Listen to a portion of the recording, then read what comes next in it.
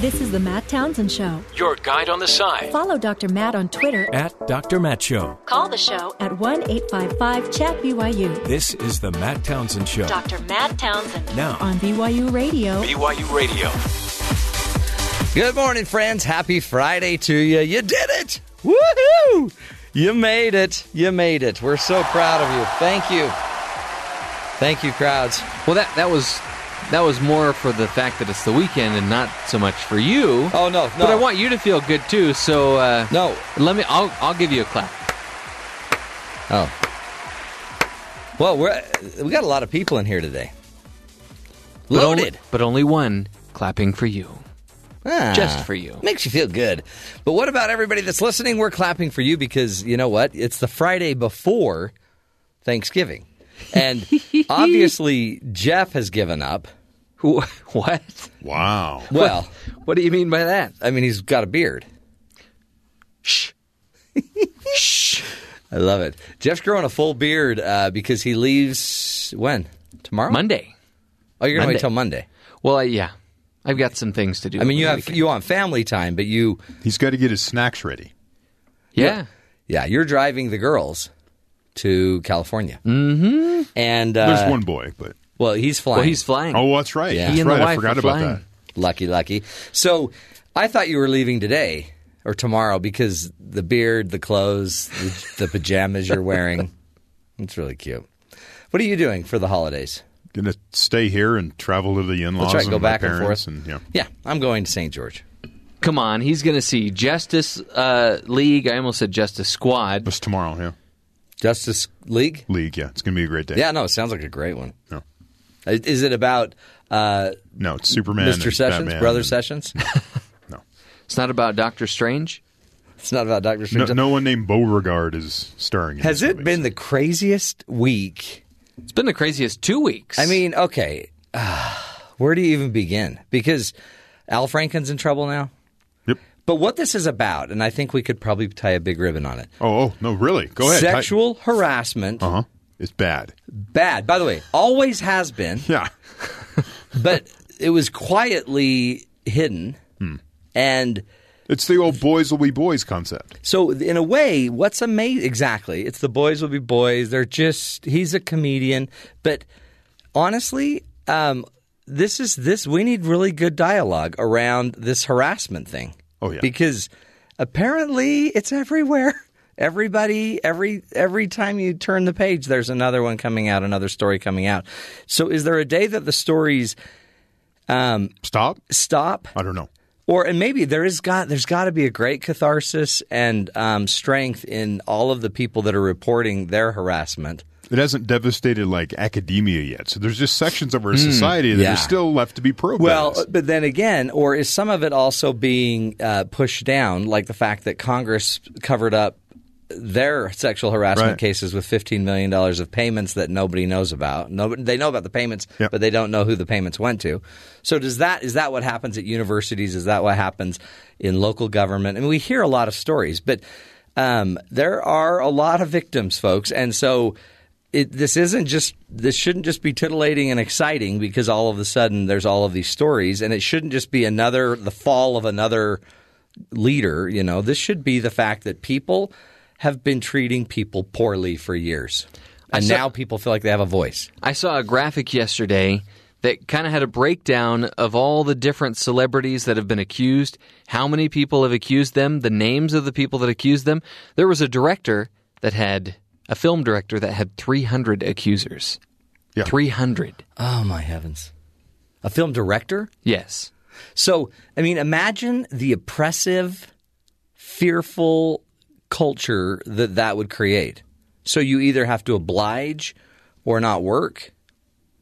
I mean, and how many hungry actors are there that are like, I'll do whatever. Just give me my shot. And how many of those directors have said, I can make or break your career. Right. And again, I can already see how the country will divide this. Republicans, see, naughty Hollywood. Hollywood's disgusting. Hollywood does horrible things, except in Alabama, there's been some horrible things, but all allegations because none of it's true because that may not even be my handwriting. And yet 8 people coming out against Roy Moore. Then a very vocal Democrat now gets in trouble, but a past president, the one that we've always talked about, right, who was already in trouble.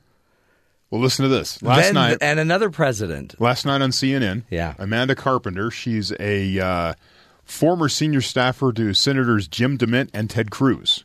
Right? She was being interviewed. Yeah. And she said, for every Clinton, there will be a Trump. For every Roy Moore, there will be an Al Franken. Once you've covered up for one, you've lost the moral credibility to hold the other to account. Who said this? This is Amanda Carpenter. She's a political advisor, one of their commentators. But just the idea that both sides are taking this moral high ground, and all of a sudden, we did it too. And you still belong to a group of people that would still then pay $15 million out. It was 17.2. Wait, who paid $17.2 million? Congress paid $17.2 million in what do they call them? Just payoffs to quiet lawsuits. Yeah. And quell lawsuits.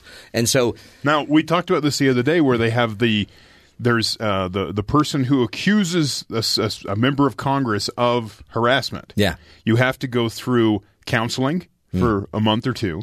Then there is a non-disclosure agreement that you must sign, and then there's some mediation that goes through. Yeah, and then there's a cooling off period, and then you can actually file the paperwork. But by the way, all of which to protect the institution and the politician. And the politician, so the name is never exposed. Yeah. This whole time, that whole process happens, that person's working in the area where they were harassed, right? And then there's a payoff. And that money comes out of tax dollars. Yeah. Now they're changing, they're proposing to change that, making it so that the member of Congress has to pay whatever fine out of their own pocket. Well, yeah. Why isn't it that way already? Well, but who set up the system? Oh, right. Well, they give themselves pay raises. They do all kinds of things to help it's themselves. the same reason that they'll do a health care bill, but it won't include their health care. Right. Well, they have to be exempt so that they can govern. But here's something I've kind of been learning is, and I feel like I'm a very sensitive person. I think I'm very careful. I think I'm socially intelligent to know what harassment might be, but not. But I think the reality is there's probably a lot of harassing going on that is just ignorant. Right. Just stupid ignorance, not knowing a line. So I think every one of us could take a look at ourselves and say, okay, I may not pull off a Franken, but by the way, and Franken's a comedian or was, that seemed funny. You look at the photo, right? Yeah. Completely inappropriate. Totally. But he's staring at the camera with this huge grin because he's trying to be funny. Yeah. And it's wrong. See, that's the paradox. He went completely out of line. That's right. Well, and then the kiss was another issue. Well, and the fact that he wrote a script that demanded a kiss, and then they had to practice the kiss, and then the kiss that he delivered. So I guess my big shout out for all of us is don't turn this divisive. Everybody just go look at your own game and clean it up. Stop it. And let's give don't start questioning every woman that comes out, because why would they come out? Would it not have been easier to not come out against Franken? It would. And she luckily has a platform and a voice where she can do it. And a photo. Which, by the way, seriously helps. But the other thing she said is that every single time he would talk, she would notice, anytime she'd hear anything about him or anything that was said about him, she'd clench her fists. And she started to realize that she has a lot of stuff about this that she's never been able to let go of. Apparently, she's forgiven him. I don't know if there was a payoff there that may have helped out with that. I was watching Jake Tapper on CNN interviewed her. There was the first apology. There was two of them. The first one they initially put out seemed sort of really quickly put out. I'm sorry for anything. And then the second one was more in depth, and he read that to her. Jake Tapper read it to the accuser, and she goes, I accept that apology. She goes, that sounds sincere. She goes, I'm not trying to be vindictive here. Right. I'm not just trying to get this out there that this is happening and this is wrong. We can't. And he admits that, and he's saying there's an ethics investigation that's going to happen. I want that. Please, I will cooperate. So, he's doing he's saying all the right things. And again, too, he talked about how ashamed he was, and he and again, everybody in politics is going to say blah blah blah Democrat blah, but in the end too, this has hit everything. This has hit. Think of the media, stars. They were really stars of the media that have fallen because of this. And then President Trump comes out calling him Al Frankenstein and dares comment on it. Right. He has a video, and right? There's a video where he's making inappropriate comments. He ought not comment, and he ought not polarize it. The reality is we need to take this whole thing to a higher level of respecting and giving women a voice and really look at our culture. She brought up a good question or a good point about our culture. This may be our culture historically, and we've got to change it. So crazy stuff. Think about your own behavior too. Oh no, exactly. If you're a close talker, if you're you might want to back up a little bit. If you're a toucher, some people are touchers, and some aren't, and some touch is absolutely inappropriate. Like I would say, in the workplace, you usually don't need to touch each other. I mean, Jeff and Terry you guys are always all over me, and I'm just not true. So. Does that mean we have to stop giving you a little smooch on the cheek? Yeah, that was weird. Okay. Why do you always do that two-sided, European kiss? It's Russian. Well, Russian kiss. Yeah. I've done it ever since you came back saying that you had roots in Italy and Rome. And Opa! That's what they do there. That's what they do there. But you may not carry our blood. Anyway, let's get to the headlines with Terry South. Terry, what's going on? In other news, the Senate Finance Committee approved Republicans' plan to overhaul the tax code late Thursday night, voting 14-12 along party lines. The House approved the proposal earlier in the day, and the Senate plan will now move to the full chamber. Republicans are working to get compromise legislation to President Trump's desk by the new year. For the millions of hardworking Americans who need more money in their pockets and a chance for a better future, help is on the way, Senate Majority Leader Mitch McConnell said in a statement. When the Senate returns after Thanksgiving, I will bring this must-pass legislation to the floor for further debate and open consideration. Backers claim the bill would cut both individual and business taxes and repeal the Affordable Care Act's individual mandate. Don't you love that idea? After this next break, we're going to rip it up. We're going to take care of this. We're going to get busy. That's what I say every time when I say, okay, this is going to be my last thing of nachos, and then I'm going to get serious about this. After the next break. If you want to see an interesting video, Orrin Hatch and Senator Brown in their meeting, they got feisty. They went feisty, and Orrin Hatch uses his gavel to quiet the place. I'm in charge. Hammer, hammer, quiet, point of order. And then he looks at him and he goes, I'm tired of this. You're always talking about how we're trying to take money from middle class. He goes, I grew up middle class. And then another point, he's like, I've passed more legislation than every single one of you combined in this room. Ooh. How can you question me? That was such great audio. By the way, that is the ultimate senator smackdown. Yeah. How much legislation have you passed? Right. And then the whole time you're like, but you're going to... there is a 60%. There's a poll from Quinnipiac. Right? Yeah, 60% of respondents feel that this benefits the rich. No, but see, again, you know what though? The argument would be what 80% of the taxes, and money are generated from the rich. Right. So they need a break. Except the middle class is dying. We're dying. So you hear the arguments both sides. The problem. And again, but by the way, no one's talking about the poor. No. Because they don't pay taxes and they don't need breaks. Yeah. It's another example, too, of somebody that's toward the end of their career just saying whatever they want and being very passionate about it. I want to get to that. Am I there yet? No. Will you guys tell me when I'm near that? You know you've reached it when you're like Senator Hatch and when you go to make a point and you have to stop so that your aides behind you can fill you in on how you should respond. Well, and when no one's listening to you, it seems that's like. Too, yeah. In other news, Tesla. Yes. CEO Elon Musk Thursday night unveiled the company's long-awaited electric semi-truck at an event outside L.A. The Tesla Semi, with autopilot safety features like automatic braking and lane-keeping systems, has been touted by the electric car maker as a way to drastically transform the commercial trucking industry with a chance to cut down on pollution and save on labor costs, which is a concern. With a design that would allow drivers to stand up in the cab, Musk said that the new model will give drivers a better experience and also enhance safety on the road. Tesla said each truck will also have built-in connectivity with a fleet management system to allow routing and remote monitoring. The company has yet to fully offer details on the truck's range, price, and future production plans. But this is that... I don't know if Bass is going to like that. This is that step that starts taking jobs away from people, and then where do those people work? Well, and do you want your truck driver standing up? it's a weird design. They already can. They're right in the center of the cab. Some of them can cook in their cab. The last thing I want them doing is running to the microwave while he's driving. Well, they need to get some sleep.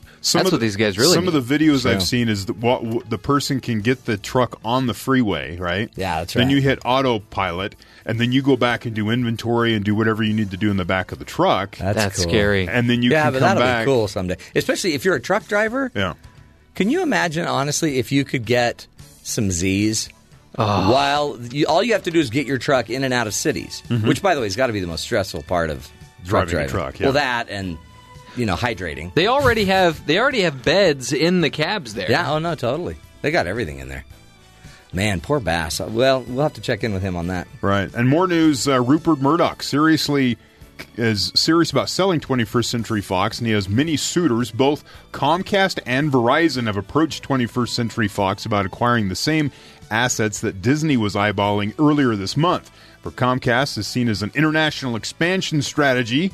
Murdoch has stakes in satellite distributors like European broadcaster Sky and Star India. Ooh. And Fox's movie and TV studios. Comcast is also attracted by the prospect of gaining control of Hulu.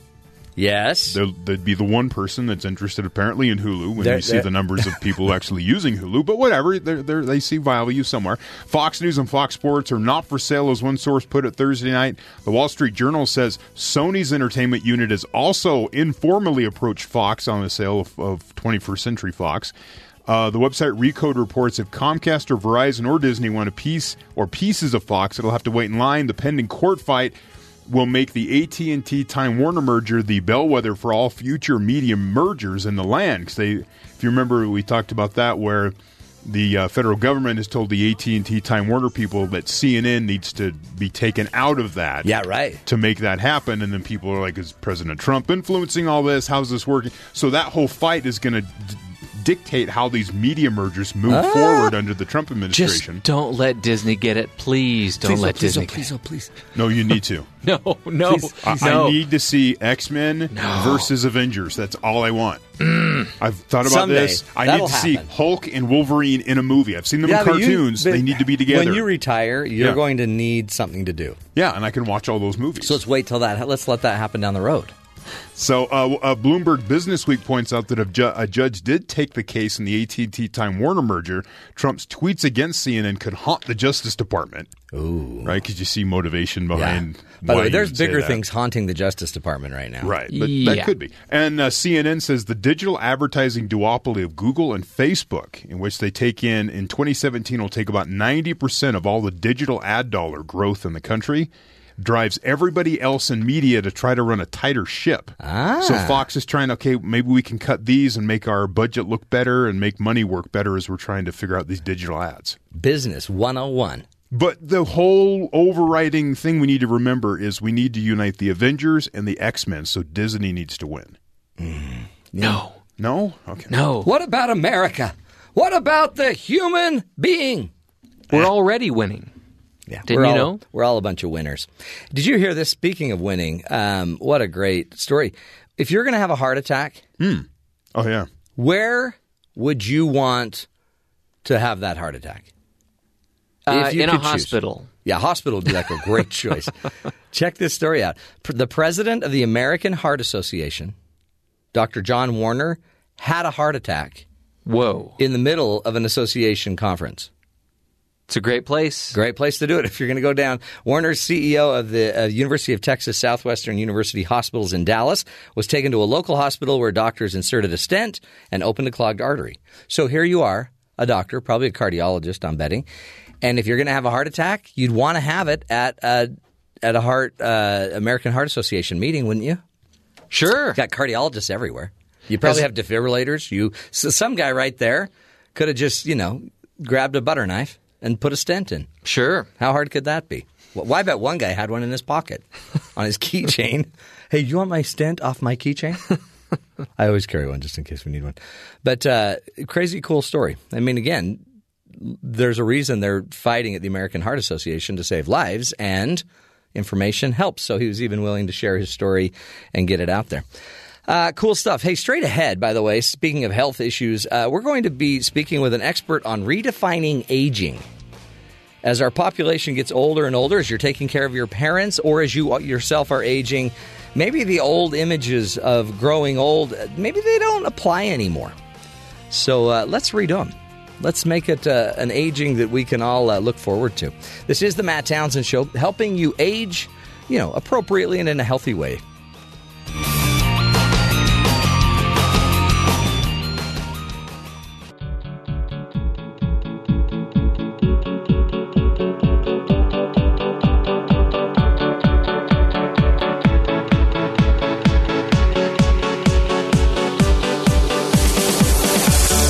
Although it is a labor of love, caring for an elderly family member can be overwhelming, difficult, and stressful. Often we feel anxious about what our own fate in late adult life will be as we care for those loved ones. Dr.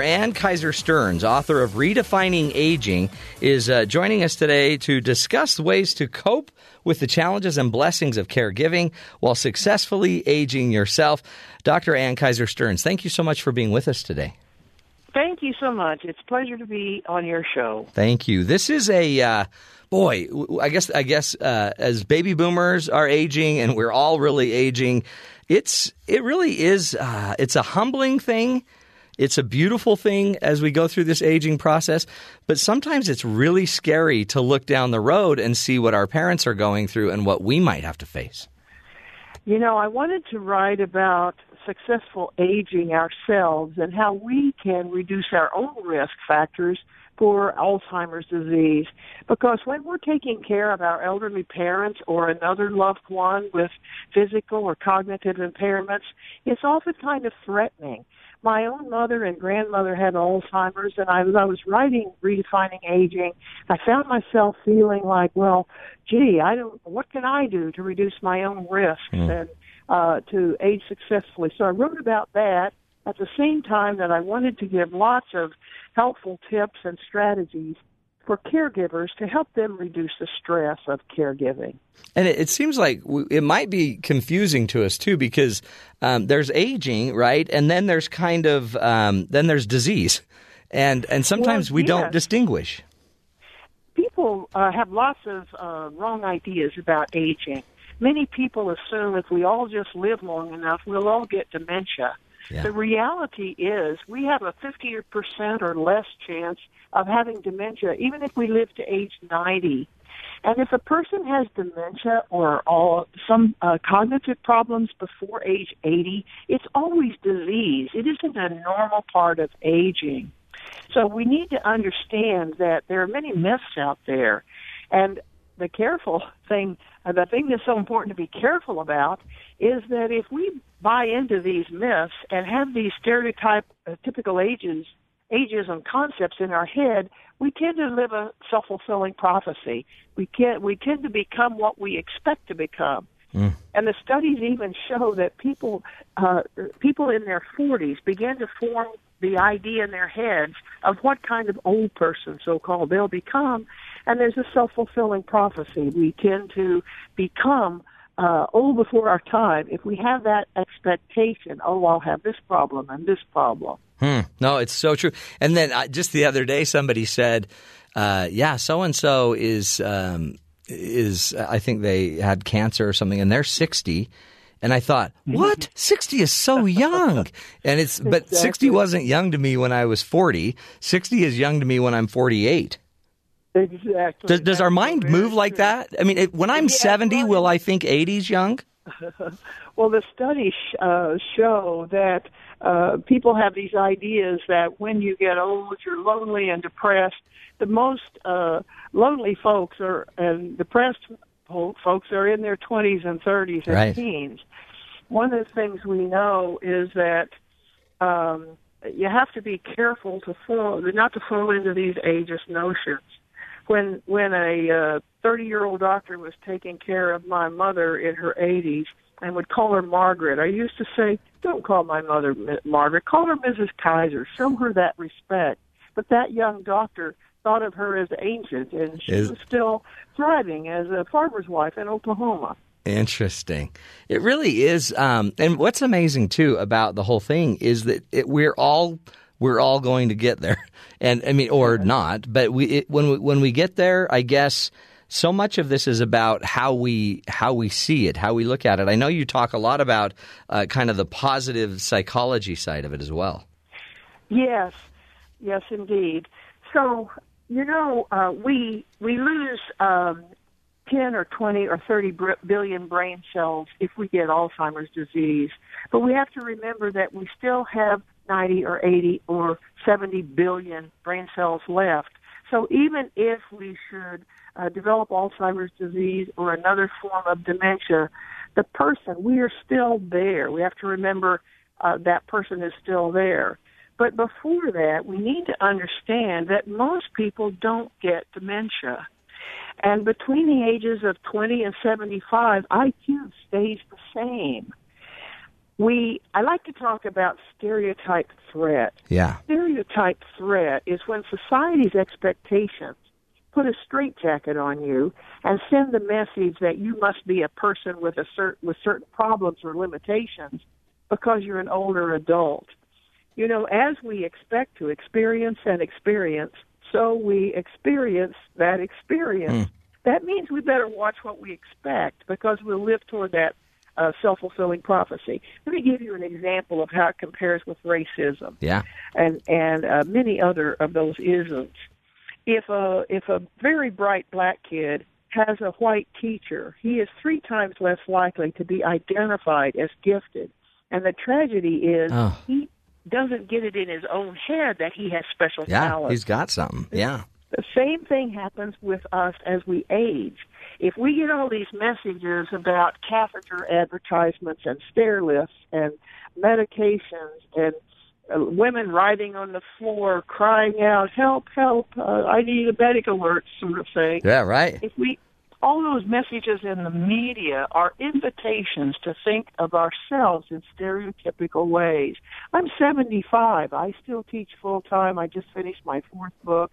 I'm a grandmother for the first time 3 months ago. Oh, Life wow. is still very vital. But my role models, my dad shot his last elk in Colorado when he was 75.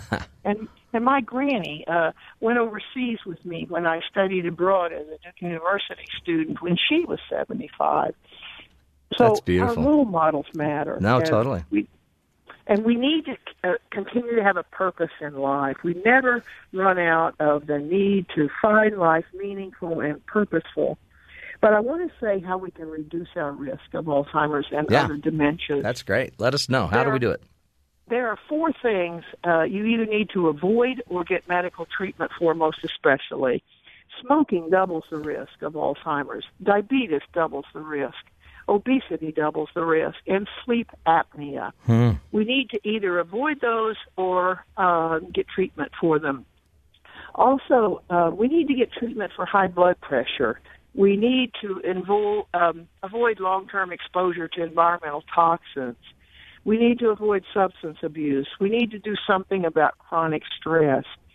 And, the studies show that if you walk from 6 to 9 miles a week, which is about 30 minutes a day, you cut in half your risk of Alzheimer's disease.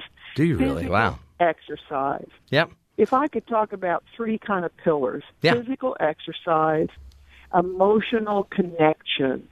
One of the things we know, if we look at people who are a part of a spiritual community, they're a part of a family, they involve themselves with other people, we know that not getting isolated and being deeply involved in relationships with other people, that reduces our risk. And the other thing is attitude. We need to look at how are we thinking about life? How do we continue to have a sense of purpose? So I like to talk about motion, which is the physical activity, and emotion, which is our need to be connected with our spiritual communities, with our families, with our larger communities, and then attitude, continuing to have a sense of purpose and not buying into ageist stereotypes. I love that. Again, we're speaking with Dr. Ann Kaiser Stearns. She is a professional behavioral scientist at the Community College of Baltimore County and is the author of the book Redefining Aging, A Caregiver's Guide to Living Your Best Life. And I guess when I think of it too, there is this loneliness factor, and I've heard depression rates tend to go up with seniors or those that are aging.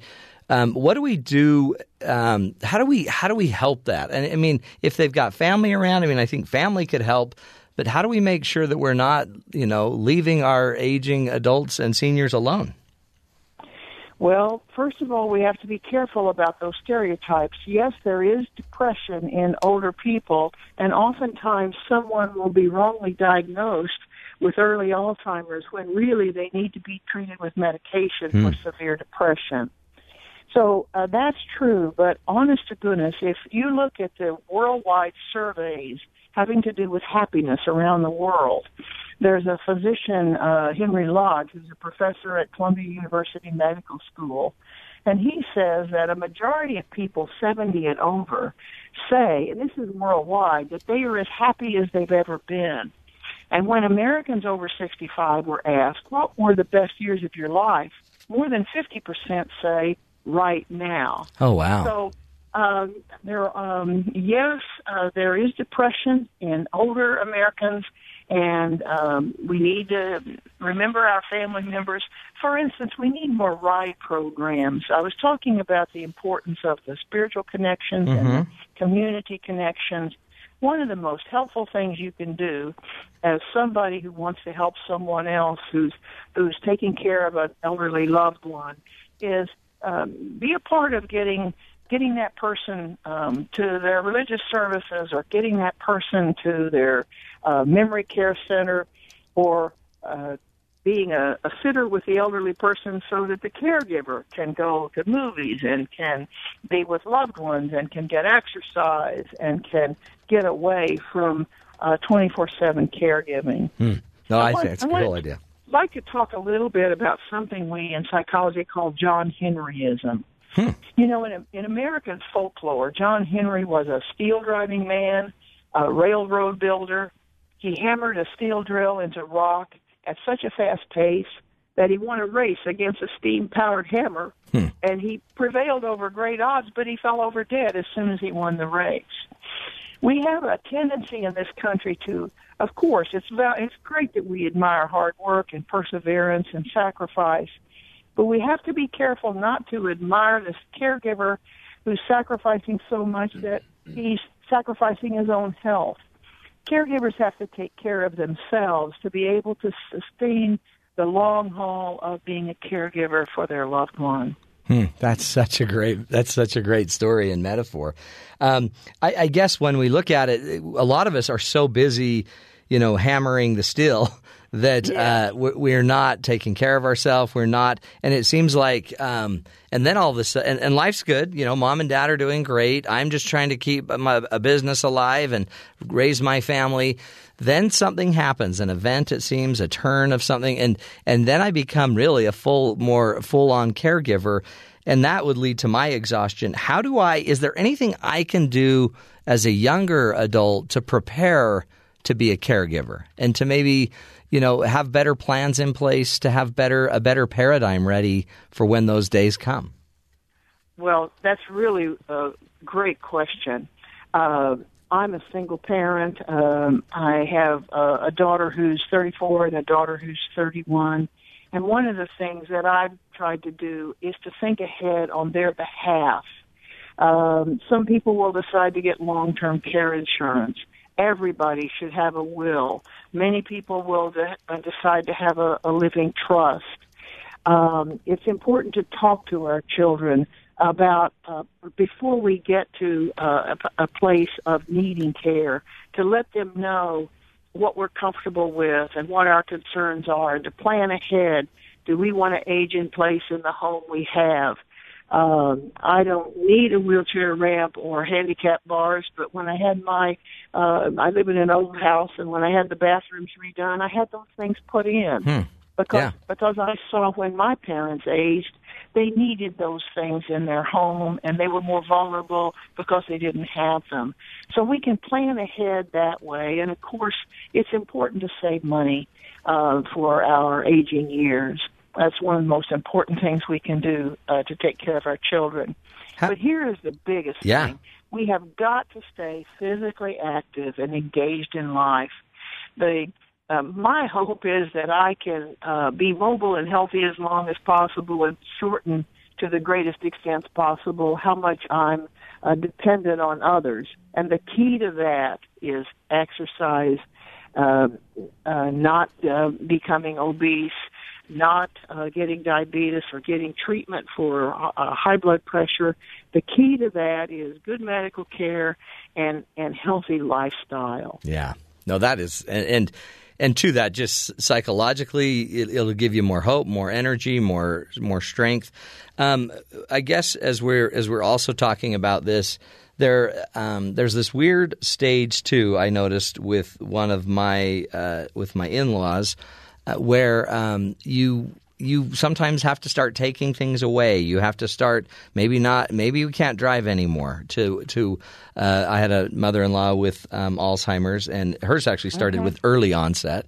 And that's too bad. It was horrible. And so give us just some guidelines on how to make those decisions, how to maybe communicate the decisions, and still help our parents feel empowered and that they still have choice and ability and worth, and yet still we might need to make some adjustments with them. Absolutely. I'd love to talk about that. So much of it has to do with how we treat and speak to the person. We have to remember that old people aren't children. Right. Nobody no matter how far gone you might become with an illness, no one wants to be treated like a child. We need to talk to our elders, our parents with great respect and honor our father and mother as we're taught in our religious training. But there's some tips I have, and there's a nurse who's a professor in Oregon named McCurry who uses the acronym DANCE. D, don't argue. A, accept realistic limitations. N, nurture yourself.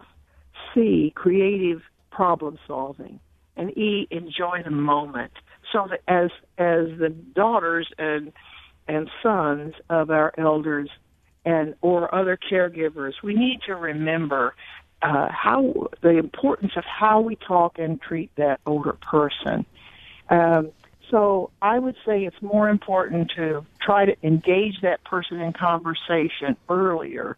With early Alzheimer's, it's very tragic because it's the person is still young and the Alzheimer's advances rapidly. And sometimes decisions have to be made by the doctor or the family having to do with taking keys away. Yeah. But the critical thing is to the greatest extent possible, involving that elder person to the greatest extent they can in participating and in being treated with kindness.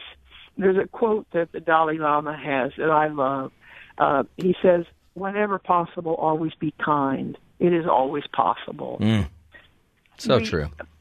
We can try to force people and scold and boss and argue with and condescend, but our elders need to be treated with kindness and respect as long as they live, and that's what we'll want our children to do in response to us. That's exactly right. Dr. Ann Kaiser Stearns, thank you so much. Wonderful insight about being a caregiver, and the book Redefining Aging, A Caregiver's Guide to Living Your Best Life. So much to learn, so much to live. Remember, folks, you are modeling for your children how they should treat you. So be really, really intentional in treating and caring with love. Powerful stuff. This is the Matt Townsend Show, helping you live longer, love stronger, and lead healthier lives.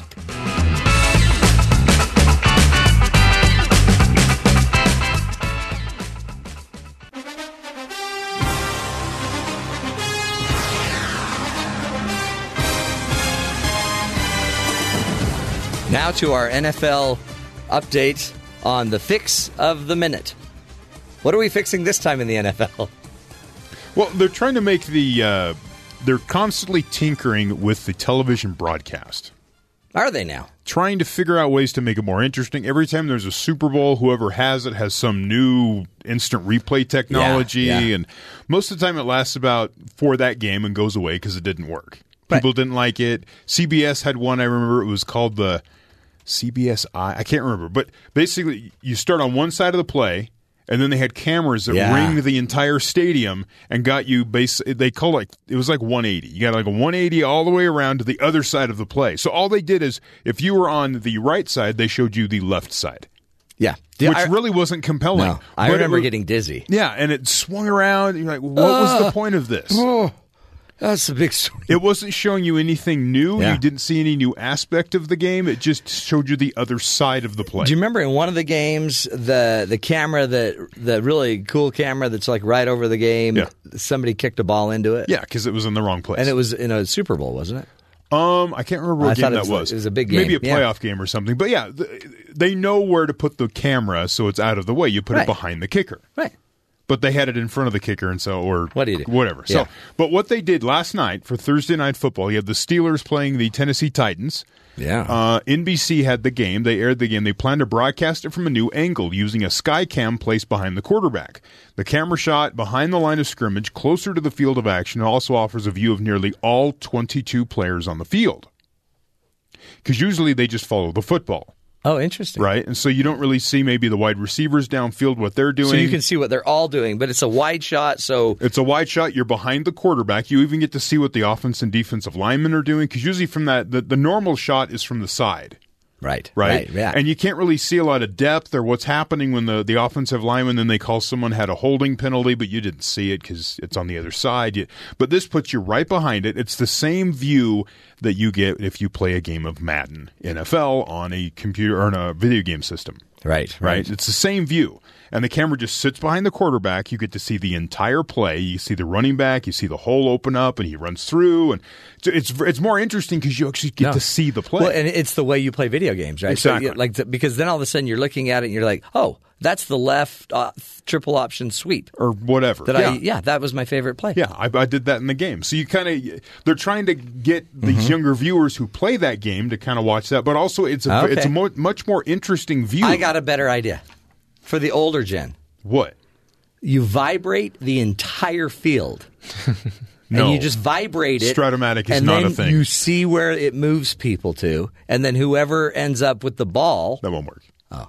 That's really old. I must not know anything about football because your left option triple sweep or whatever option sounded like a combo at a fast food joint. It could to me. It could be. Well, yeah. Some of the codified language. NBC was forced to use this shot during Week 7 when the New England Patriots hosted the Atlanta Falcons in a rematch of the Super Bowl. Fog rolled in to Gillette Stadium late in the first half. After halftime, Skycam technology provided the best camera angles because the cameras that were up in the stands shooting down at the field, you couldn't see the game. It was just too foggy. But the Skycam is close enough that you could see what was going on, and the game continued on TV. NBC said the coverage angle was met with widespread acclaim, but it remains to be seen how it will go over when used for an entire game. The network has also used the Skycam during the third quarter of the Oakland Raiders Miami Dolphins game after fireworks from the halftime show clouded the usually hot. It was hot that day, so all the smoke and stuff from the fireworks stayed on the field. Yeah. So they used Skycam so you could see what was there. So they had a couple experiences. They did the entire game last night. I watched some of it. Thought it was awesome. Can they not do quarterback cam? Does that give away too much information about what possibly, and it's too jarring? Yeah, that's true. I mean, but wouldn't you love to just see? They've tried it in some video games. Where you do it from the quarterback angle, it is nauseating. You're going to lose your lunch. But I guess you'd see the quarterback checking down its options, and you'd know how that quarterback thinks. Well, after watching them enough. There's that, and when they're in the huddle, they say things. They might say rude things. There's that. Cool. Okay, good. NFL's on it. And, boy, if they can solve this problem, then we can all be happy. And the next step is concussions. What they ought to have is the kneel-down cam. Ah. Oh, they do, except they don't ever show it. The people kneeling down for the national anthem? Well, wasn't there a big controversy that they don't ever show it on TV? They showed for weeks. They showed it. Now they've stopped because it's kind of something everyone's. It's also dying down, isn't it? Well, yeah, it's dying down. Well, you know what? We're doing what we can. Interesting stuff. NFL. Even the NFL is trying to change, make things better. Are you? What was the last camera change you did? Stick with us. More fun ahead. Straight ahead on The Matt Townsend Show.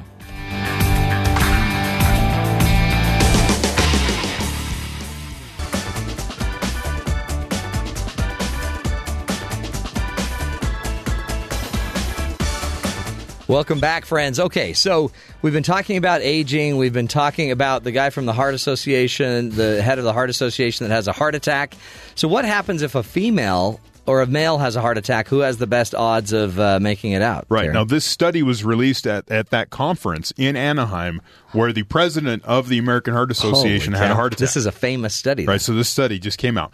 Women are less likely than men to get CPR from a bystander, more likely to die, a new study suggests. And researchers think reluctance to touch a woman's chest might be one reason.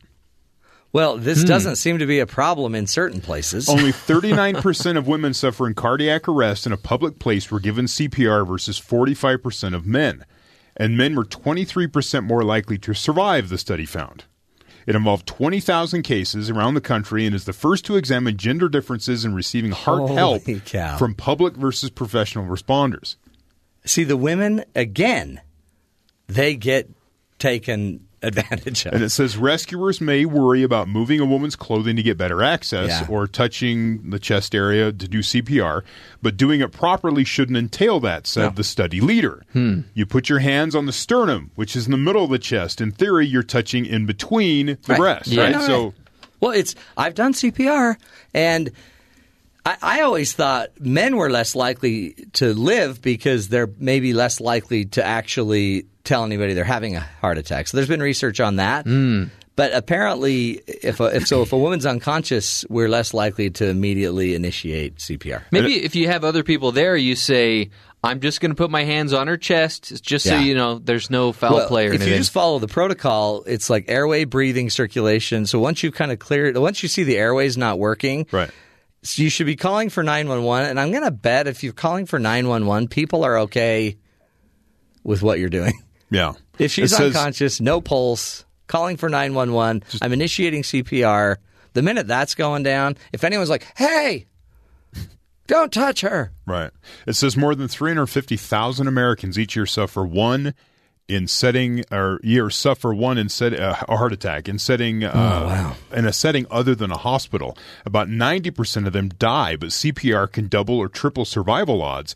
And as the study's lead author says, this is not a time to be squeamish because it's life and death. And you can still be delicate and careful and cover them somewhat. I mean, the reality is when the fire department gets there, she's going to be stripped. And they're going to just get going and go save her life. Cut them right open. The rest of us are all dainty. And it's honestly protect their dignity. But 39% of women suffering cardiac arrest in public places were given CPR. Only 39%. And honestly, you'll get help. You'll get help around. But we gotta learn. Got to get over our fears. Some of these fears that maybe aren't warranted. Anyway, something's going on. That's why we give you these ideas. Step up. Let's learn how to do this. Let's learn how to take care of each other. This is the Matt Townsend Show, helping you be the good in the world.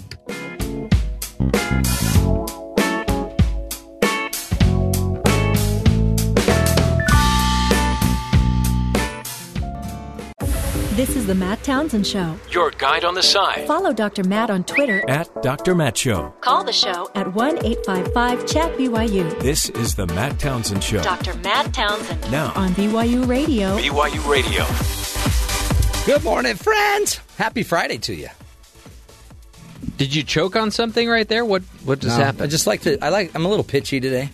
A little pitchy. It's Friday. So after, 14 or whatever hours of using my voice is like, it's time to rest. Yeah. Know what I mean? Mm-hmm. And everybody needs a little rest. That's why Friday's such a great day. And so, just so you know, next hour, it's all movies. It's all fun. It's all excitement. It's a gift we give you on the Matt Townsend Show. Jeff will be hosting the screen cleaning show. Really? After all this time, you still don't know the name of the show. You know what it is? I've memorized the name of the show by going through the spring cleaning area of my brain, and it has nothing to do with media, videos, and screens. Well, maybe if you cleaned out some of those other non-important parts, you could remember the name of the show. What I need to do is come at it from the other angle. So when I think of your show, I think of spring cleaning at my house, cleaning the garage, sheets out there on the clothesline. So basically, that's where I get. What you're saying. Yeah. Let's pretend that you're sweeping up things in your brain. Okay. Right? Yeah. Cleaning it out. And you get you don't have the right broom. You have a push broom like you would use for your garage, right. And you're trying to get the corners. The name of my show is in the corner, that corner, and you can't access it because you have the wrong broom. That's exactly right. That's right. I actually have a vacuum, and that's the problem. Yeah. Screen cleaning is the name of the show. Well, we got to the bottom of that. Next hour, you won't want to miss it, and we'll talk about it, I think, a little bit later to find out what's coming up on the show. Today, also, we're going to talk about the potential principle. A lot of us feel like we could be more, we could do more with our lives, and we're just not. We keep falling short of what we want to be. So we've got a great guest coming on to talk about the book, The Potential Principle. How to be awesomer. Yeah. Missed it by that much. Well, yeah. We can't all hit every time. No, but, a lot of us could hit sometimes. Sure, yeah. It'd be neat if we did. We don't. No. Right. That's the feedback we get. Anywho, got a great... got a great show for you. Plus, it's almost like I don't want to mention the news, so I'm going to let you do all the news because some of it's just the same old. Yeah. Yeah. Just another day. Just another day. Things happen. In D.C. And the holiday season has begun for me officially. Yeah. Well, it began for Jeff. Did you see that? Yeah, he kind of gave up. Totally gave up. At least what it looks like. Gave up? Yeah. You wear your jammies? I gave in. I didn't give up. I gave in because we caved and we decorated for Christmas. He wasn't really talking about... Oh, I see what you're saying. You've decorated for Christmas? Yeah. We don't do that. No. We already talked about this on the show. We don't do that, though. After Thanksgiving. You let Thanksgiving pass, then you unload Christmas. And I resent the giving up. I'll give you the beard, but I actually just started another diet bet game. So I'm giving in to being healthy. You're the only guy I know that gambles on his own weight. Seems like it's healthy, but maybe unhealthy depending on how far it goes. And this is a really great lesson because Jeff has learned it works for him. So if it works, just keep doing it. Exactly. It works. It works to pay money to do this, to gamble on your weight. It's a great strategy for weight gain or weight loss as long as you don't take it into eating disorder territory. No, exactly. Or gambling issues. So last night I put my... Just one more game, and then I'm done.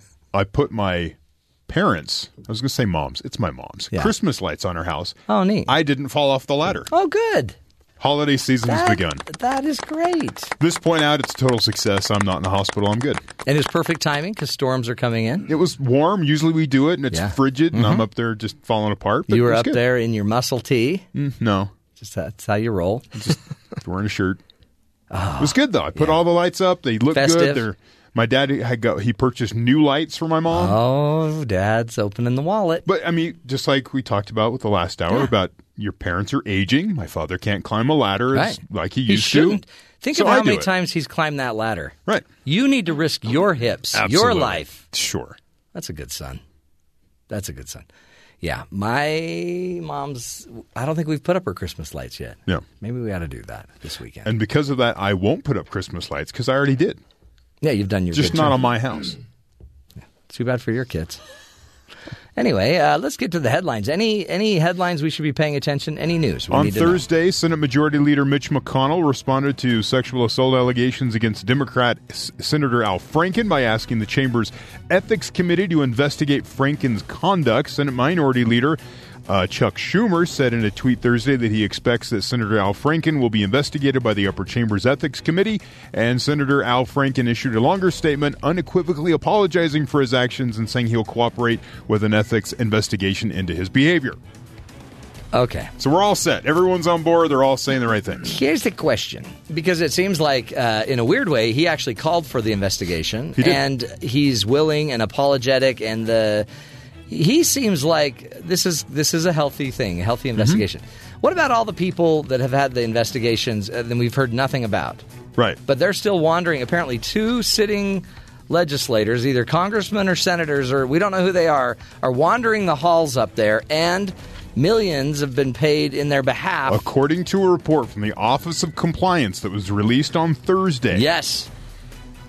Over the last 21 years, $17 million. Hold on, how many years? 21. That's $1 million a year. Oh, I thought it was in the last few years. 21 years, $17 million in tax dollars has been spent on 264 harassment settlements. That just makes you sick. In 2007, 264. In 2007, there were $4 million. That's the biggest number. Yeah. The rest are under $1 million each. What was year. going on in 2007? That's my question. That was a bad year. That was a bad batch. So you're looking at 264 settlements worth $17 million over 21 years. So I don't know. It's the idea that it's tax dollars that really ticks people off. See, and why are we paying for their mistake? Well, and think of all the females that are now coming out telling these stories and feeling totally like attacked for doing it. But there's 264 harassment cases tied to legislators, and they're women. They apparently they may have had payout or whatever, but their voice wasn't heard. No. And there's no repercussions for these people.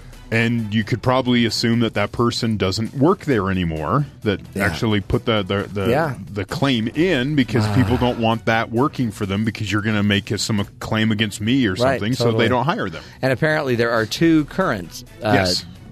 They're saying there's 2... Just walk in the halls. In the halls. And honestly, they very easily could be on the committee evaluating Mr. Franken. They were. Yeah, absolutely. See how this works?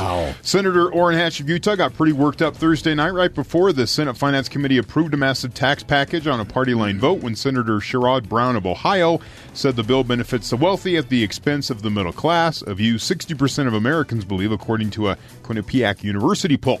White House Press Secretary Sarah Huckabee Sanders similarly insisted on Thursday that both the Senate and the House version, which passed Thursday afternoon, will provide tax cuts to middle-class families, as President Trump has repeatedly promised. On Thursday, the Joint Committee on Taxation, Congress's official nonpartisan tax scorekeeper. Okay. All right.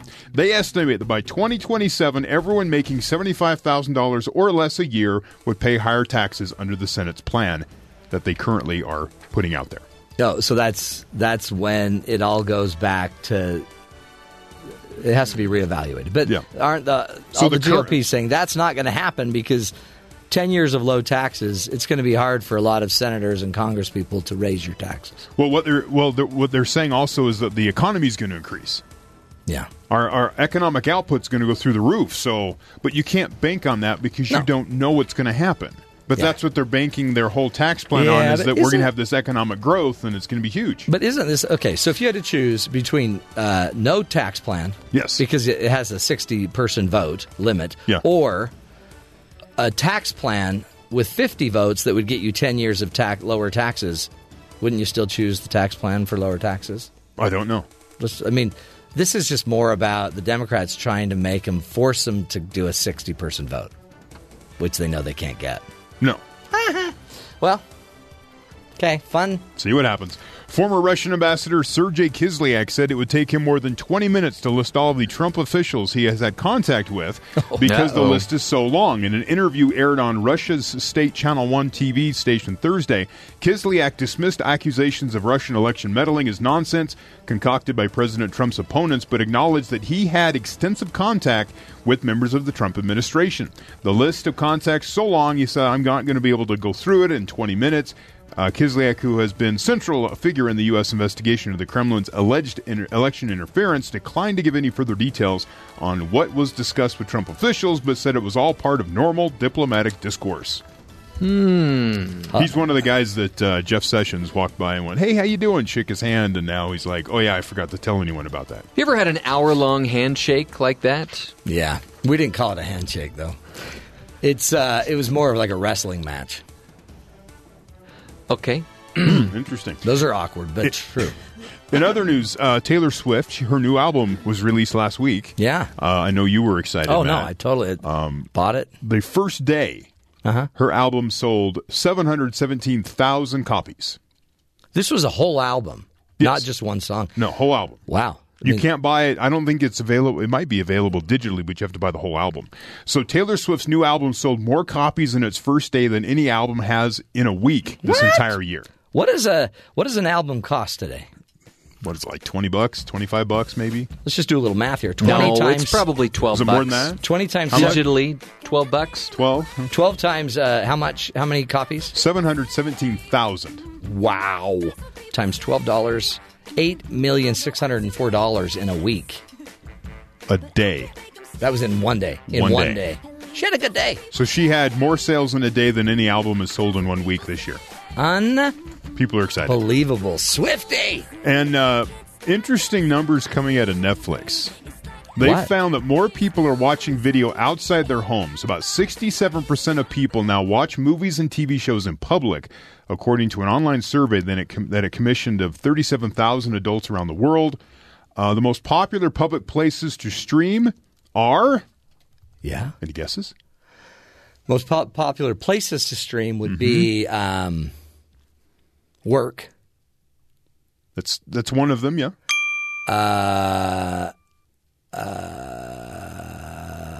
Restaurants. I don't see that here. No. I've done that. Parking lots. Oh, Right, been I've there, done done that. that. I've done that. McDonald's parking lot. I would say home for the free Wi-Fi. At home is probably the most popular place. But public places. Where else would you? So it says planes, buses, or commuting. Oh, sure. Right. Yeah. The survey found 26% of respondents also said they binge shows at movies and movies while at work. Okay. Right. Yeah, So yeah. I've caught you watching at your desk. I wasn't watching it. I was just. I was testing it. Right. People in the U.S. are more likely to stream from the office, while users around the world were more likely to stream during their commutes. So I guess around the world, they respect the office for work, where in the United States, we tend to slack off. So. Well, we think the office is an extension of our bedroom. A small group, about 7% worldwide, said they've watched movies and TV shows in public restrooms.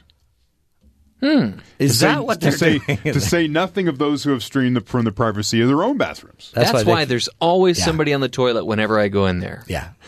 They're not shy about it either. A fifth of respondents admit to crying while binging in public. Another 17% were so engrossed in the TV show or movie they missed their stop on their commute. 45% said they caught someone spying on their screen, so someone kind of looking in from the side to see what they're watching. 11% said they had a show spoiled after looking on another person's screen. Oh, really? So they peek over, they see the end of an episode, and it's ruined. 18% said they felt embarrassed about watching in public. Really? I'm telling you, a lot of those people are streaming from the McDonald's parking lot because of the free Wi-Fi. Yeah, but I just did it yesterday. Wow, I just really? did it myself. We've got great Wi-Fi here at BYUB. We do. And so that's why you can go in there and just get totally lost in, maybe streaming 3 or 4 episodes just while you're in the restroom. My personal favorite, there's a show called Longmire. It's back today. Hold on. That is your personal favorite? It's one of mine. It's the last season, too. Yeah, there's one of those where it's a show I go watch. It's a show I see it, then I'll go watch. Isn't it about a sheriff in a small town? He's a sheriff in Wyoming. It's kind of a modern-day Western. It's kind of interesting. Lou Diamond Phillips is on the show. He's your token Indian, basically. What? That's the role he plays. He doesn't come offensive. on and play. It is, but that's what he is. He's not. He's plays a that Native role. American sheriff, isn't he? No, he runs a bar. See, I can say Indian because I have a Native American sister. Well, that doesn't. So they're as much as my people as the Romans and Greeks and Italians are your people. He's attacking your roots there, Matt. The difference is. So watch Longmire. It's a good show. I have a bloodline. 7% of my blood. So if I cut my finger and spattered blood on you, because I've been watching an FBI blood splatter show. Wow. Biohazard. 7% of that blood would be Italian Greek.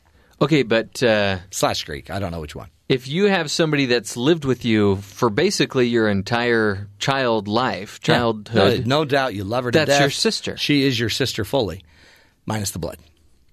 Unless there's been blood splatter. You're a monster. So there you go, Matt. You're not alone in watching in your office. Hey, I've got an idea for you guys. Because I know you love your kids a lot. I like them a lot. There's a story about a mom who tossed out most of her kids' toys and said it was the best thing they ever did. I love this story. She said, I bet your house is like my house. This is, by the way, on herfamily.com. And basically, you get all these presents on Christmas, and then you just keep packing up more and more presents, more junk in your house. So the bins were overflowing, so she just decided to get rid of all of them and pretty much emptied her place and said it has been so much better for her family, so much better. She was in survival mode trying to keep everything put away, and now it's about creativity. The kids are more active doing other things. They're playing with the 5 toys they have and moved on. I'm trying to put a stop to more accumulation of these toys. They've got one of those little people castles. Yeah. They've got a clip-clop castle. They've got a Barbie dollhouse. Oh, wow. But yet this year, they want the PJ Masks headquarters. Yeah, that's pretty cool. And you look at it, and it's like, okay, first of all, I don't want to spend $60, $70 on this piece of plastic. It's about love, not about money. Yeah, you don't love your kids. But how many fortresses do they need? As many as you can accumulate in your short childhood. Right. By 12, it's a little awkward to have a fortress. By the way, we had the bucket of unless it's the loose, G.I. Joe command center, then you want that one. We had the bucket of loose Lego pieces. Yeah. I never had a Lego set in my entire life. There's just a bucket, and I was happy to have it. I was happy to have it. Yeah, and didn't you love the ability to, I had Matchbox cars. We talked about that. Mm-hmm. I gave those to my beautiful children as a hand-me-down. These are Dad's greatest possession. And they just dump them into a pile and didn't protect them. Mm-hmm. See, I still have my Hot Wheels from when I was a kid. Yeah. I had a collector's organizer box case, thing. Me too. And I just have kept that for some reason. My son saw it the other day, and he's like, "Can I play with those?" And I go, "You don't play with these. These are works of art. These are from when I." He goes, "They're toys, though. Why don't you ever play with your toys?" I'm like, "Oh, don't." Boy. And you can only look at them for 10 seconds at a time, because then your eye oils get on them, and they deteriorate. We had a similar effect. We had a similar effect with my son by taking away the iPad for a while. Really? He gets a little attached. He starts crying for no reason. Well, the reason is because we say you need to do your homework, not play with the iPad. And so we just took it away for about a week. It's a good lesson. And all of a sudden, he's playing with all the toys that he never plays with. Yeah. There's another stage as he's grown that he was having some behavior issues, so we started taking toys away. And I was... By the way, which is better than your other discipline method. What, the pool noodle? Uh-huh. He loves the pool noodle. It's safe because he has one also. It's not like it's just one-sided here. It's pool noodle play. But we had a clear box, a clear tote box, and I put his toys in it so he could see they were in it, but he couldn't get to them. So it's kind of mean, but, That's huge. That's akin to an adult discovering that, I have books that I can read. Yeah. I don't have to watch a TV show tonight. I'll watch him go grab a book because he's not going to watch a show, right? And he's like, well, I'm going to read a book. So are you guys going to cut back? We have. Declutter, cut back. I don't know if he gets to watch YouTube anymore. He watched the shows where people open toys. Great.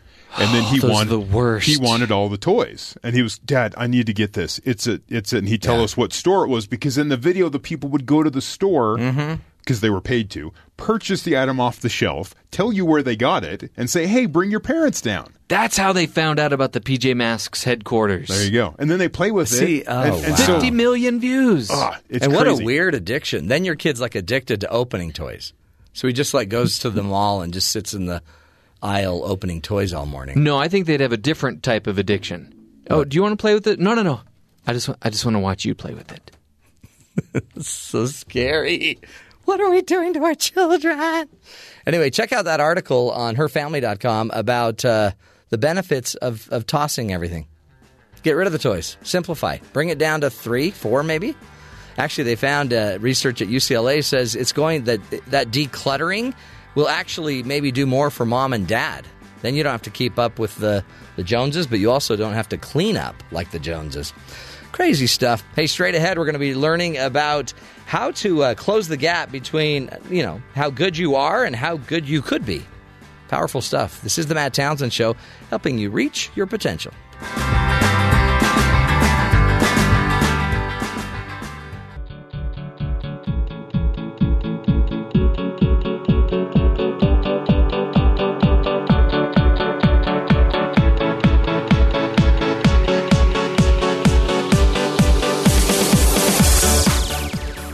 You know, when some people become the best, they hit cruise control. Yet even when you become the best, you still have room for improvement, right? Mark Sanborn, a leadership expert, is joining us today to share how we can reach our full potential. He's going to talk about his book, The Potential Principle, a proven system for closing the gap between how good you are and how good you can be. And he's written many books, I think 8 books or so, and we're honored to have you here, Mark. Thanks for your time. My pleasure. How are you? Excellent. Doing well. Thank you. This is, I think all of us have this weird kind of sense that I really could do more. I could be better at something. But is this, what's up with us? Are we afraid of our success? What leads us to not keep pushing for our highest potential? Well, I think life interrupts. I think we all would like to get better, but we don't consciously make the choice to get better. Sometimes I'll speak to an audience and I'll say, if I were able to tell you that today was the best your life would ever be, that from today forward your life would be a little less good, it would be, you'd have not make as much money, you wouldn't have as much fun, your experiences wouldn't be as diverse, your relationships would start to decline, and it wouldn't all happen tomorrow or next week or even next year, but today is the zenith, it's the high point. Would you be happy? And, of course, nobody ever says, sure, that'd be fine. Yeah. I mean, we all subconsciously or consciously want to get better. But then I make the point, so what did you do this morning when you woke up to make sure that didn't happen, that today was better than yesterday and that tomorrow will be better than today? And that's really what the book is about for people who are interested in being intentional about getting better. Nothing gets better accidentally with age, except wine. Wine, I guess, gets better accidentally with age. But the rest of us, we have to make a choice, and that's what the book's about. I guess it's natural to want it, and in fact, apparently it seems like we aren't happy without the constant stretch to try to improve ourselves or our conditions at whatever level, it's social, emotional, spiritual, financial, whatever level, I guess the reality is, though, part of it is just you need the plan, right? You need to know how to do it because it's not enough to just kind of – I've learned in my life to keep trying things. I also have to measure things, don't you? And you kind of have to know where you are, and you have to set a goal, kind of a stretch, but then measure how you're doing and then still be educated on it. It's a lot of factors. There are, and you make 2 good points. The first is that, you've got to couple intentionality with a plan and effort, because just wanting to be better or do better by itself is of little value if you don't have a plan and you don't invest in that plan. But the other thing is it is good to measure. Not everything can be measured as easily or as quantitatively as some things. Right. But I still think we have a sense of just our basic happiness. If I said, today, what's your energy compared to yesterday on a scale of 1 to 10, you could tell me. That wouldn't be a scientific measurement, but it would tell me whether or not you had more energy today than yesterday, less, or that you were doing just the same. And I think that sometimes that we miss the point that just because you can't measure something precisely doesn't mean we shouldn't track it, and it doesn't mean that there wouldn't be benefit in paying attention to whether we're making progress or regress. Does it matter, Mark, if the impetus, the push to be better and reach my potential comes from inside me or from outside me, external factors or internal factors? Well, I think ultimately even external factors have to turn into internal factors or it won't work. People sometimes ask me, can I make my employees do this? And I say, I've got a teenage son. I can't take out the garbage. So don't ask me about how to make somebody do something. Yeah. Now, I can incentivize him, and I can create a situation where he will choose to take out the garbage, but at the end of the day, that's his choice. And I think that being coerced into doing anything, you may do it, but you won't do it to the level of your ability. You won't do it happily. You won't do it well. I think that employers need to give people both the want to and the how to. But if people aren't internalizing that, if you really don't want to get better, I can't make you get better. It's America. Anyone that wants to can choose to be mediocre. Anybody that wants to pursue success can pursue success. So I think the best motives are always internal motives, even if they may start from encouragement or recognition or some training from outside sources. Where did you, where did you get these ideas? I know you've got great clients, Costco, Harley Davidson, ESPN, Cisco, IBM. So you consult with them and work with them. What drove you to specifically write this book on living up to our true potential? Well, I've always been interested in that topic, both as a practitioner and as someone who teaches it. I've been lucky because I've been able to combine what I've learned from a lot of great clients and a lot of successful people I've met over the years with the systems that I used for myself. I try always to practice what I teach. I don't think there's much upside to writing a book about something that you yourself don't either believe in or use. But I would say it's a combination of those two things. I've just had a lot of input from a lot of great people and great organizations, and I noticed what I did is I put it into kind of a comprehensive plan. It's not the only plan. I mean, there's a lot of ways to get better, but I wanted to basically write a book for people who are already doing pretty well. Because, you see, if you're not doing well, getting better is pretty easy. But if you're doing well, getting better is a little harder. If you're doing great, getting better is even harder. Which is to say, the better we become, the harder it is to get better. I'm not a golfer, but a lot of my friends are, and I certainly understand the sport, even if I don't play it. When you start golfing, if you stick to it, get good coaching and good advice, and you practice a lot, you'll get better. But if you've been playing for 20 years and you've got a really low handicap and you've really done well, then any improvement is going to be much harder fought and much more nuanced and take a lot more attention and probably a lot more effort. So I wrote this book for anybody, but really who I had in mind were those people who are already doing pretty well, but maybe had, kind of depleted their traditional avenues for how to get better, and I wanted to introduce some new ideas. What are what are some of the principles, the components that drive us to live up to our potential? What are some of the big universals that we need to make sure we're focusing on? In the book, I talk about the potential matrix because I learned in working with people in lots of different professions that, there's the inner world and the outer world. And some people do really well in the outer world and they develop the skill set that makes them successful, but they sometimes bump up against that big existential question, why? Why am I doing this? What's my greater purpose? And they kind of lack the inner world development because they focused a lot on the outer world. And then, I work with people who might be pastors or lead paraministries or philanthropists. And by and large, they have a really highly developed inner world, but sometimes the way you help them is teaching them some of those outer world skills that so many business people are familiar with. So I noticed that, there was this kind of sometimes disconnect between inner world and outer world, and that was my vertical axis. And then my horizontal axis was what I called responding. Well, I should say my vertical axis was inner world, outer world, and my horizontal was responding or initiating. So that is to say that if you seek something, you are initiating. If something comes to you, you're responding. So in the upper right-hand corner, if you look at the outer world of initiating, you have performing, which we talked about. That's easy to see. Then in the lower right-hand corner, if you have the outer world of responding, you're responding to ideas. It's called learning. And you say, well, Mark, doesn't learning take effort?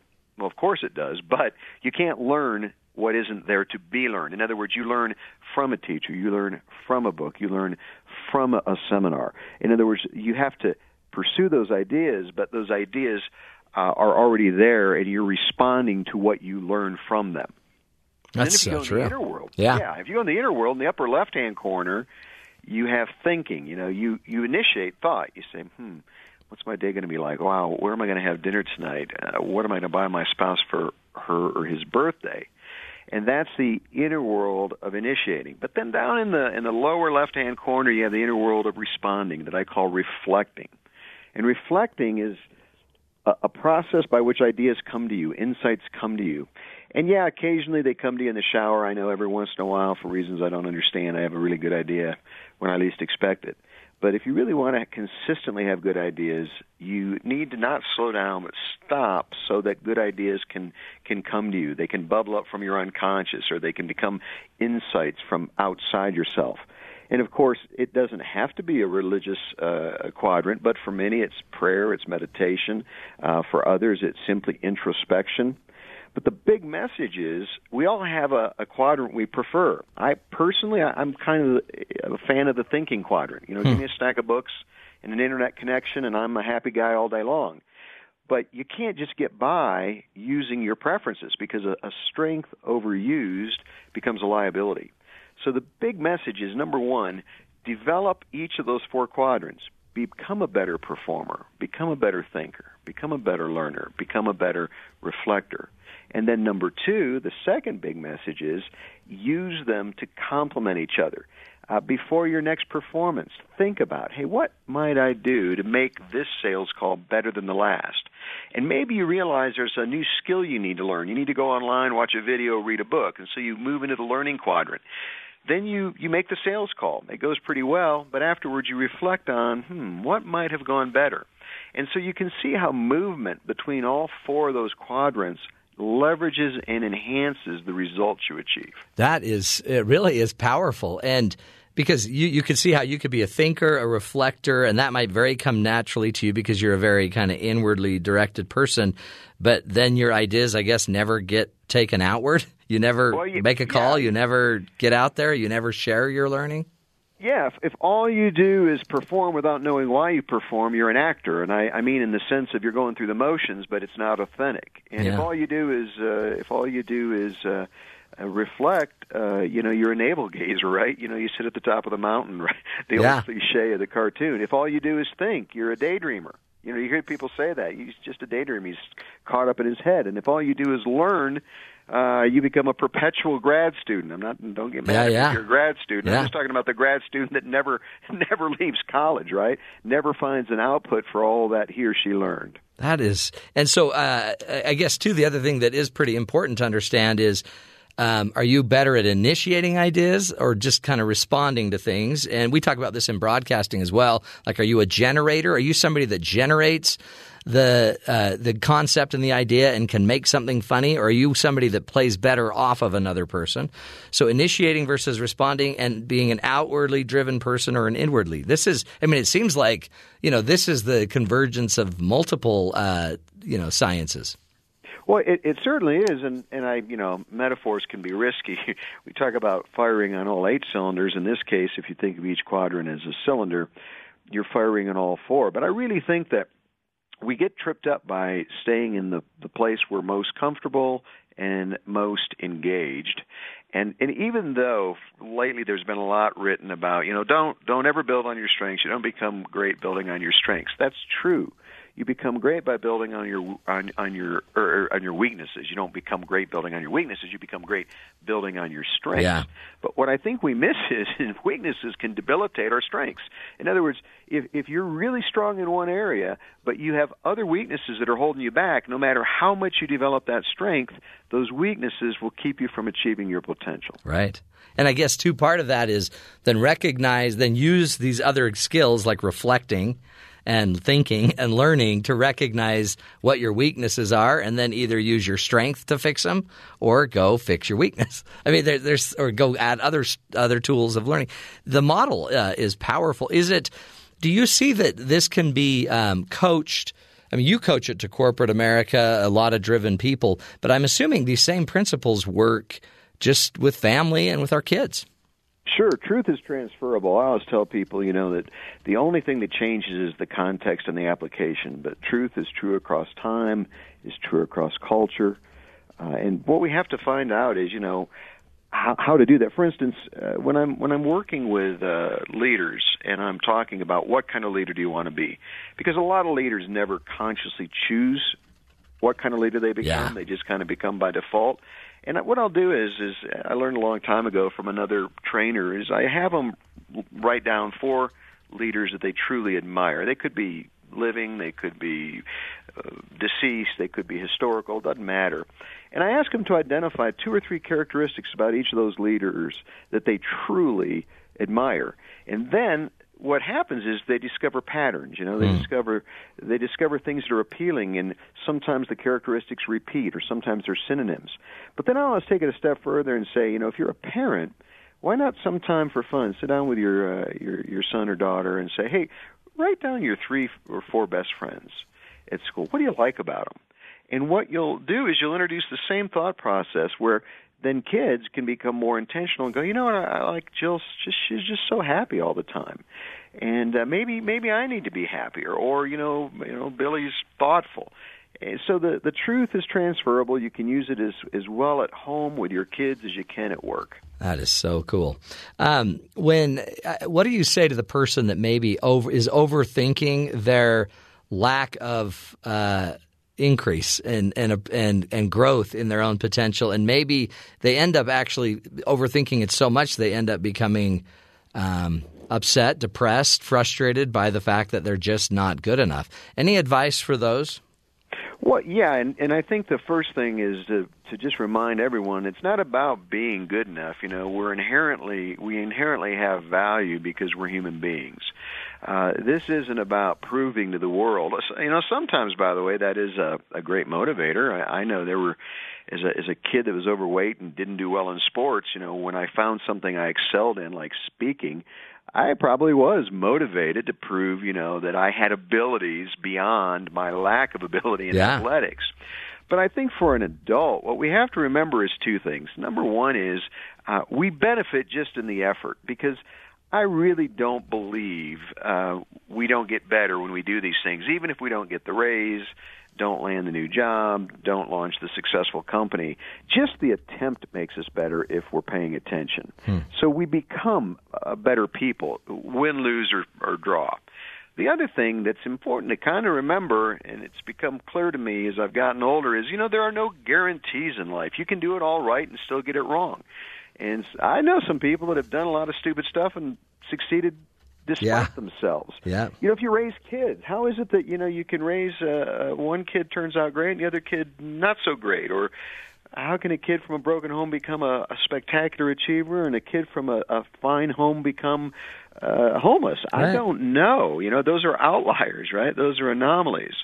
But what I think we want to do every day is, we want to stack the odds in our favor. I get my wife a cup of Starbucks every morning. If I'm in town, I pick it up. If I'm out of town, I get some before I leave and put them in the fridge so she can warm them up. And those are what I call my husbandly points, right? She likes mochas. And so I make my husbandly points every morning because I'm trying to stack the odds in my favor. Yeah. Now sometimes I burn through those points by noon, doing something stupid, right? Right. It isn't the sum total of our relationship, but you want to do the little things that count. And I think that we also have to remember, I don't know why we forget, life, as far as I can tell, was never meant to be fair, at least in a fallen world. I read, who is the fellow that gave the make your bed? He's a president of a university now, but he was a ex-SEAL, and he wrote a wonderful book based around his commencement speech. Yeah. Oh, his name escapes me. I'll go look it up while you're talking. All right. Well, he has a great story in the book. When he was in Navy SEAL training, if you did something wrong, they sugar cookied you, which meant you had to go get wet and roll around in the sand and spend the rest of the day. Right, running around in the sand. Yeah, with sand stuck to your body, which frankly hurts me just to think about it. I hate that feeling, right? Yeah. And one day his commanding officer told him to go sugar cookie himself, and he got in the water and rolled around and got the sand on him, and he said, Commander, why? I didn't do anything wrong. And the commander goes, I just wanted to remind you life isn't always fair. William McRaven's his name. Navy Admiral William McRaven. What a great story. It's like, what a great lesson. It's, you didn't do anything wrong. Nope. Just life isn't fair. That's so good. That maybe reminded him later when, he came out of a meeting with a professor at his university, and the professor was unkind. Yeah, he got sugar cookied, not because of anything he did, but because life isn't fair. That's right. Take that. Well, we appreciate you, Mark. This is great stuff. The book is The Potential Principle, a proven system for closing the gap between how good you are and how good you could be. Really, folks, just powerful insight. Learning more and more about ourselves. Elevate our game. Doesn't mean we need to be perfect. Let's blow up that myth. Let's just be the best we can be and try again tomorrow. we're all worth it anyway.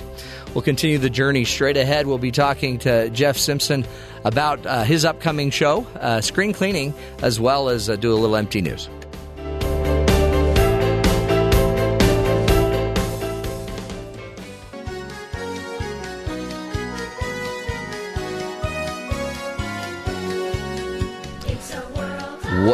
Welcome back. You look confused. I'm confused because is this because you're leaving to go to Disneyland? No, I wish. You're not going to Disneyland. I wish. And the reason I'm playing this is because there's a girl that really wanted to go to Disneyland, so she took matters into her own hands. She did? What? Yes. So this is a 9-year-old girl, lives in the United Kingdom. She surprised her family by booking a trip to Disneyland Paris, much to her dad's chagrin. No way. Just like on Amazon. According to the Mirror, Ian Wilson was sleeping soundly when his 9-year-old daughter Susan grabbed his phone and began searching around online. Okay? That happens every day with our kids, right? Yeah. She ended up on PayPal, and after a little bit of guesswork, she managed to figure out his password and make her way into his account. Wow, Dad. And then once she figured out how to get access to the money in the PayPal account, Susan figured it was time to do a little shopping for a luxurious family vacation to Disneyland Paris. Now, I know that you've mentioned in Christmases past, you've woken the kids up and have said, surprise, the gift this year is we're going to Disneyland. Let's hop in the car, right? It was the greatest ever. See, this doesn't seem like it would bother me too much. Well, maybe my wife, I would look at my wife and say, there's nothing we can do. I guess we just got to go. We better go. And she's like, well, we can cancel it. No, they don't, money. They don't let you. There's a very small window of time. Yeah. So eventually PayPal offered a goodwill gesture and said that it was simply a matter of friendly fraud and refunded all of the money to the family. Oh, is that what they call it? Friendly fraud? Friendly fraud. That's a nice name. As Ian slept, Susan managed to spend quite a bit of money. Let me give you some of the numbers here. $525 on flights and a gift card to a hotel. $515 on tickets to Disneyland Paris theme park tickets and the Disneyland Express train, as well as $281 on a VIP family tour of the Eiffel Tower. Wow. And what kind of seats would a 9-year-old book? She wanted all middle seats because that way you're the safest. Well, yeah, maybe she was a little budget conscious and she booked all the middle seats. That's cute. With less legroom. Someday that she will be running probably, a travel agency. I'm not kidding. If this happened in my family, part of me would just be like, I guess we got to go. Okay, but what does that tell you about you? That I'm a kid inside still? Exactly. You're just a great big grown kid with a beard. I'm trying to find a way to get back there, even though I'm going to be 10 minutes away. Get in there. Just hop the fence.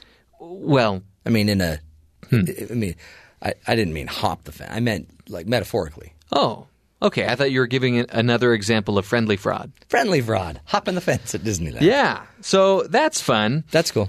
Here's another interesting one.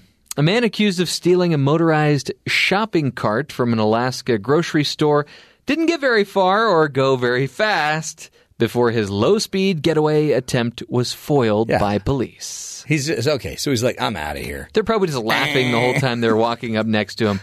So here's how fast it was going. Battery-operated cart. Yeah. It's got a basket mounted behind the handlebars. That probably slows it down a little too. Yeah, totally. Especially if you have your groceries in there. Yeah, and the wind, it's not wind resistant anymore. Top speed of 1.9 miles per hour. That's slower. Hold it. That's slower than the little battery operated cars you get your kids. Yeah, you could roll on the ground faster than that. It's crazy. So his name is Rondell Tony Chinook of Anchorage. He's charged with felony theft for attempting to take the cart early Tuesday from a Safeway store in Fairbanks. Police say they stopped Chinook while he was crossing a thoroughfare following a 10-minute joyride that consisted mostly of trying to leave the expansive store parking lot. Well, was he just a young punk, or is he an elderly man that needs the cart? I'm looking for an age here. Probably don't have it. 32. Okay. 32. Well, maybe he has other issues. So you're probably feeling pretty good right about now. Yeah, I love this time of day because I'm almost done. Well, I'm done for the week because then I turn it over to you for the next hour. You're minutes away from screen cleaning. What's coming up on screen cleaning? Well, there is a truckload of films that we have to somehow try to review with Rod Gustafson. Wow. We've got some of the best entertainment news in months. Because lately there's kind of been a lot of crummy news with these allegations and everything. We've got some fantastic news to share. Really? Including maybe a way to save you money going to the movies. Really? Including a movie version of one of a lot of people's favorite childhood television shows. Okay. This could be good. Yeah. So this is straight ahead on screen cleaning. Jeffrey Liam Simpson will take over Now, when I hand you the reins, I always get a little worried. Really? Not because you can't handle them. I'm not worried because I know all the names of all the reindeer, and you can't even remember the name of my show. Yeah. I know your show. Screen cleaning. Screen cleaning. Very good. .com/. Okay, good stuff. Stick around. We're going to come back, and Makena Bauss will be in the house, do a little mind bender with us. And then I'm off, folks. I'm done for the week, but I'll be back again Monday to bring you the joy and lift all of our lives. It's a hard lift for all of us, isn't it? But it's life, and we're making it work. Up next, Makena Bauss.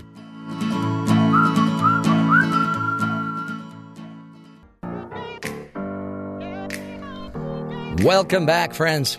Makena Bauss is in the house. She's one of our great producers, and today she always likes to bring little latest research, little mind benders to stretch us a bit. What are we talking about today?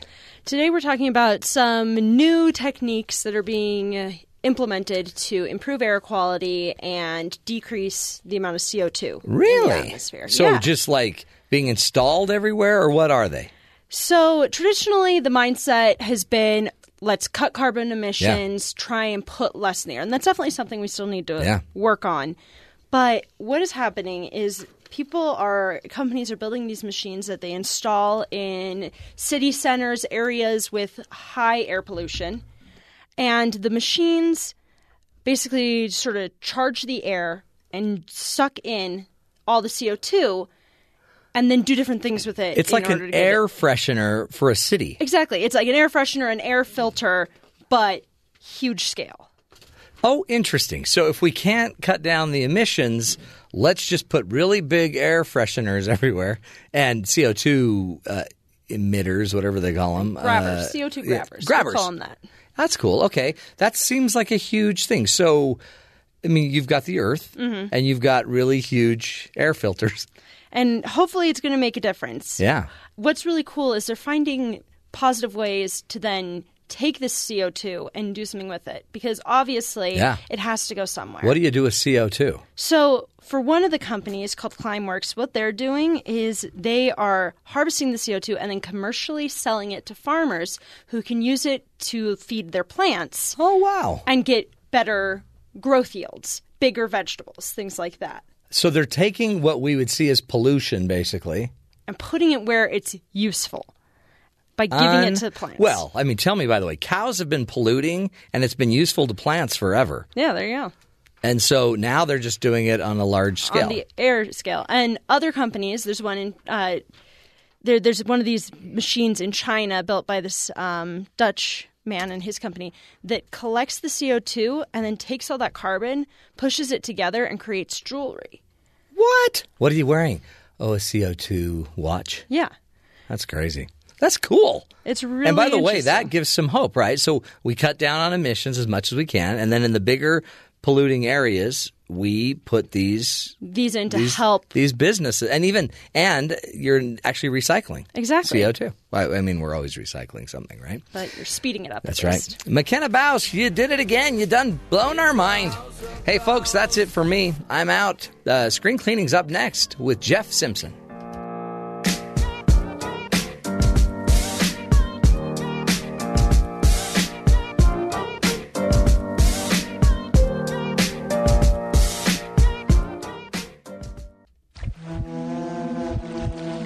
This holiday season, there are so many new movies to choose from.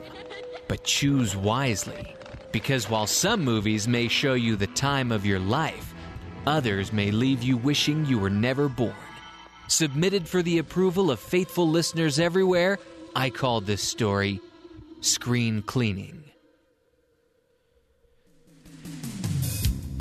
Just a little nod to one of the greatest children's television programs of all time.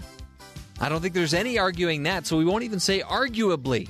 This is Screen Cleaning with Jeff Simpson. I've got Cole Wissinger here. He's also a huge fan of that show, Are You Afraid of the Dark? Absolutely. You are afraid of the dark? Yes. Oh, okay. Terrified. And I'm excited because in a few minutes here, we're going to be speaking with Rod Gustafson, who is a Canadian. And this show, Are You Afraid of the Dark, was filmed in Canada. It's a Canadian show. Do you know this? I mean, there's a lot of shows that are filmed in Canada. Canada pretending to be Southern California. Canada pretending to be the Midwest. It's usually Seattle. Yeah. Vancouver. It fits well. Yeah. So the reason we did that little open there is because every week we try to give you the very best in entertainment news. And part of the best of entertainment news from the last week happens to do with this show, Are You Afraid of the Dark? Tell me more. Which debuted on Nickelodeon, right? And was a part of Snick at Night. Oh, man, good times.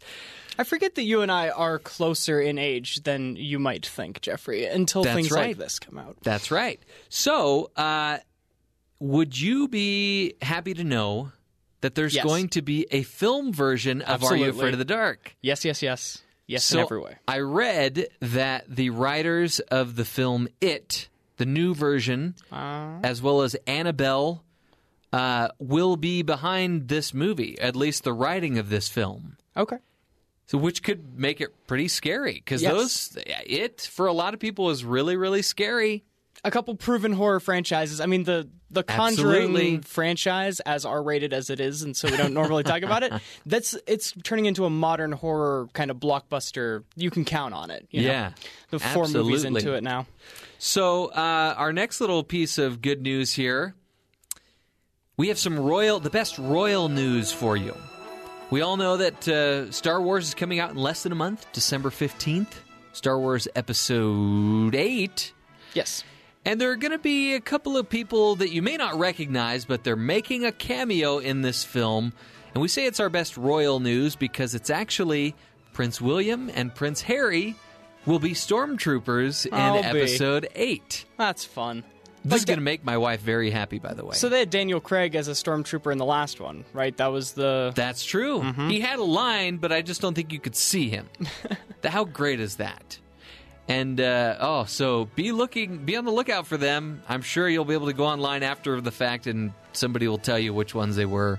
So, Jeffrey. Yes. If you were royalty, what movie would you just show up to the director and say, hey, I would like in this? That is a fantastic... What franchise would you insert yourself into question. With all the power that royalty brings? Maybe the Dark Knight trilogy.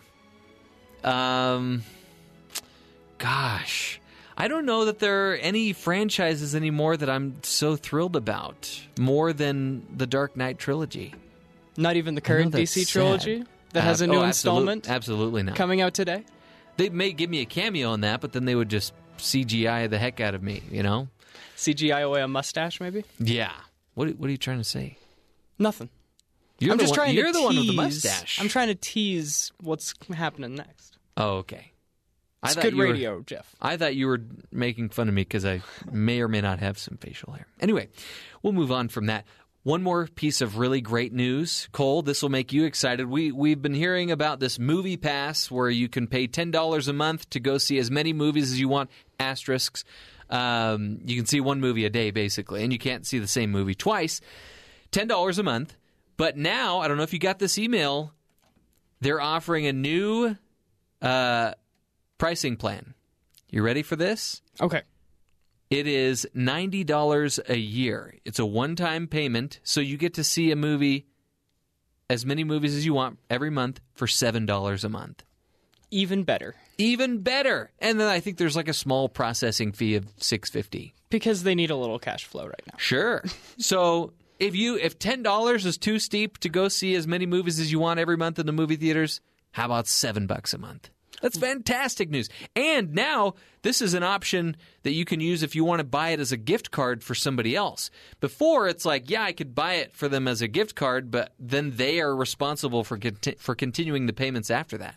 So this way... Right in time for the holiday season. Mm-hmm. Fantastic. And that's, even $10 is the best deal in the world, because when I went to get my ticket for Justice League last night, the thing showed up. It's an adult weekend showing around here. That's normally $10.25. So by going to see one movie, I've already saved 25 cents. That's fantastic. Every other movie's gravy. When are you seeing it? I saw it last night. Ooh, okay. I prepare myself for this show, Jeffrey. All right. I did not see it. But we are going to speak with somebody who has seen it here coming up in a couple of minutes. His name is Rod Gustafson from Parent Previews. He's a friend of ours here on Screen Cleaning, and he's seen a few other films that we're definitely going to want to hear about. Finally, a couple of, at least one kids film and maybe one film for slightly older kids that we're going to talk about. All right. Super exciting. When we return, this is Screen Cleaning on The Matt Townsend Show.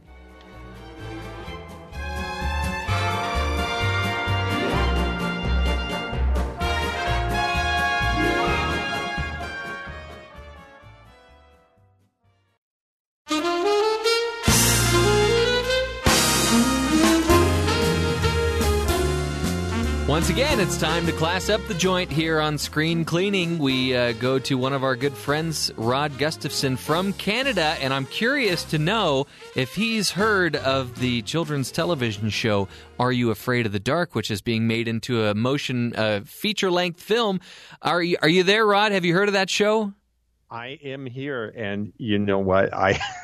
It vaguely sounds familiar to me. That was a long time ago. I mean, that was way back in the early 1990s or something. Yeah, but it's a Canadian show, Rod. And all my kids were little back then, and I remember that was about the time the Goosebumps books were coming out. Oh, right. Okay, so surprise, surprise, Mr. and Mrs. Parent Previews, myself and my wife, Donna, we weren't very, horror stuff for kids. Yeah. I remember the day, like Donna, my wife, actually really enjoys Star Trek, and she remembers the day that our little, I think he was about 6 years old, he came downstairs when he should have been in bed, and Mom's watching Star Trek, and he promptly turned the TV off, and he said, "Mom, that's a killing show." So, that's the Gustafson family. So, no, I do not remember Are You Afraid of the Dark? All right, well, look for that in movie form. It'll be coming out, I'm sure, in the next year or two. So, Rod, this is a tough week because we have so much to talk about and so little time. What I want to do first is I want to hear your thoughts on the new film Justice League. There's a lot that's been said about this film. It doesn't look good on Rotten Tomatoes, and yet what I'm hearing, the general consensus seems to be it's not terrible. And so far, it looks like the audience loves it. Mm-hmm, yeah, I'm not surprised that the audience is enjoying it. Okay, as you guys well know, I am not Mr. Comic Book professional here or anything. No comic book, no horror. Check. Okay, got it. And I find that the DC franchise, as opposed to the Marvel franchise, is a little more, shall we say, like hardcore, trying to appeal to the comic book people. Mm-hmm. But this one actually opens it up a little bit more, and I think that's how I enjoyed it a bit more. This is actually a pretty good film. Picks up at the end of Batman v Superman that came out, I don't know, what was that, a couple of years ago or something? Sure. And Superman dies at the end of that. Well, now that Superman is dead, guess what? There's a new bad guy that's ready to come to Earth and take over, and his name is Steppenwolf, and he's seeing this little void on the planet Earth without Superman here. He's thinking, well, now is a good time to go and destroy the planet or whatever these bad guys do. I mean, this is the biggest problem with all these movies, and this one especially. It's these off-the-shelf bad guys. And I mean, Steppenwolf, I don't know if you remember, seeing as we're talking Canada today, Born to Be Wild, great Canadian rock and roll band called Steppenwolf, and they had that song. Yeah, so most of us in the theater where I was at, they were going, "Oh yeah, Steppenwolf, I remember that song." Yeah. But this has nothing to do with that. So anyway, no, this is actually it's a pretty fun film. The violence, is going to be greatest concern probably for most parents, but it's dialed back a little bit from some of the Marvel movies not Marvel, DC comic books movies, and especially some of the PG-13 action movies that you'll see. Biggest concern with this film, though, and this, I've got to ask, why? The wonderful Wonder Woman movie that came out earlier this year. Wonder Woman's always dressed in a way that I chuckle, like, how come the men don't have to go to work dressed like that? Yeah. But in this movie, somebody has made the decision to take all those Amazon women and remove about 50% of their costumes, which I'm really disappointed. What? Now, yeah, and so here we get into the deal again. This movie, there was a big issue with the director because the original director of the movie had a serious family emergency and he had to drop out halfway through. They brought in another guy, but either way, Wonder Woman was very much directed and created by women, this one by men, and so there's a lot of controversy. How come the women have to wear so fewer clothes in the movie that's made by men versus the movie made by women? And I totally agree. I'm wondering that too. So that's my biggest beef about it, but still giving it a B grade. It's interesting because it seems like even in the comic and in the early portrayal of Wonder Woman on TV, it seems like she's always kind of been scantily clad. Yes. So, this is an ongoing thing that we talk about a lot at parent previews, is the way women are presented and the way men are presented. And in many of these action films, the women are strong and they're tough and they're able to do amazing things just like the men are, but they never can dress for the job, so to speak, which is really kind of comically strange, but maybe not comically. And especially when you look at the A to B difference, if you go on Twitter, many people are tweeting photos from these two movies comparing the costumes. Oh, wow. And it really is night and day. Wow. Well, interesting. So probably not one to take the really young kids to, especially if, okay. So, no, but, and having said all of that, there actually are some positive moments in this film. I'm sorry that issue is detracting from an otherwise reasonably good movie. Yeah. So, Rod, there are a couple of other films that I want us to get to. The Star and Wonder. And both of these are films that I'm kind of interested in seeing. The Star more for my kids, and Wonder just because it looks like a good uplifting film. And I'm wondering, let's start with Wonder. Is that something that you can take really young kids to? You know what? Wonder is possibly the best movie I've seen this year. It may be on my nomination list for Best Picture, even though I don't think the studio is gunning for awards. Now, both Wonder and The Star are coming from Walden Media, which is a company I really admire. They really try and bring good things to theaters. Wonder, though, is a film that just goes over and above. It really does. Now, this film is starring Owen Wilson and Julia Roberts, Jacob Tremblay, who is just an amazing actor playing the young boy who is the principal. He's the protagonist in this film. And this is the story of a young boy who is born with a severe facial deformity, has to go through many operations and surgeries to try and not only look aesthetically more pleasing, but to get his nose and his mouth working properly and everything else. And this is a story of what he goes through at school. This is very much a film about bullying, but it's a very, very different film than many of the others that have addressed this topic. And what I love about this one is it looks at the perspective of many other people, not just the young child who is facing the bullying. It looks at the perspective of the person doing the bullying and other kids. It looks at his sister and how all the attention's going on her brother and none of the attention is going on her. It's a fantastic film. I can count on my fingers how many movies I've said should be shown in every classroom from about sixth grade forward. This one's incredible. The other thing I appreciate about this movie is there is no sexual content in it. There are two very minor uses of terms of deity in this film. Otherwise, there is no profanity in it. It is a moving, wonderful, and very educational film that leaves you leaving the theater. I walked out, I went into the grocery store, and I just found I was looking at people differently. You think about what is motivating people, and an amazing, amazing film. So is it something that I can show to my 3 to 5-year-old? Because these are lessons that I want them to learn at some point. I'm just wondering if this is the right time for that. A 3-year-old, I would probably say no. First of all, I think they're going to have a hard time sitting through it. But I think with parental guidance, that overused term, but really should happen with so many movies, I would say probably 6 and over. Would probably be where I would, because it's dealing with some pretty complex interpersonal issues. There may be some scenes that are scary. There are going to be some scenes that are going to leave kids crying, and certainly left the adults in tears in my audience. It's a very moving, powerful movie. So, Rod, just in the couple of minutes we have left, I want to talk about The Star. This is another one we're looking at taking our kids to, but my wife is kind of worried that maybe it's a little sacrilegious.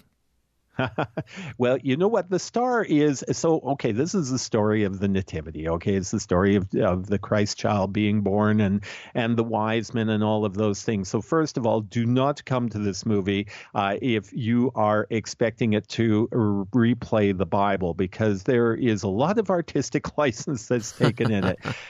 At the same time, you know what? It's got a good heart. It's a fine movie. And again, parental involvement, I think, is important, because this may introduce a very important Christian principle to many children who aren't even familiar with it, and then allow parents to talk about that a bit more. Or, as the old saying goes, they can go home and read the book, which is probably a good thing to do. But it's a good movie. I found it to be, a little bit tedious, a little bit silly at times, but I never felt like it crossed the line and was sacrilegious. They, again, is coming from Walden Media, and I find that they are they're usually they're usually very good at creating appropriate scenarios and that type of thing. So there's some silliness in here, but as I say, it doesn't cross the line. Just don't expect this to read like your Bible does. There is a lot of artistic license going on.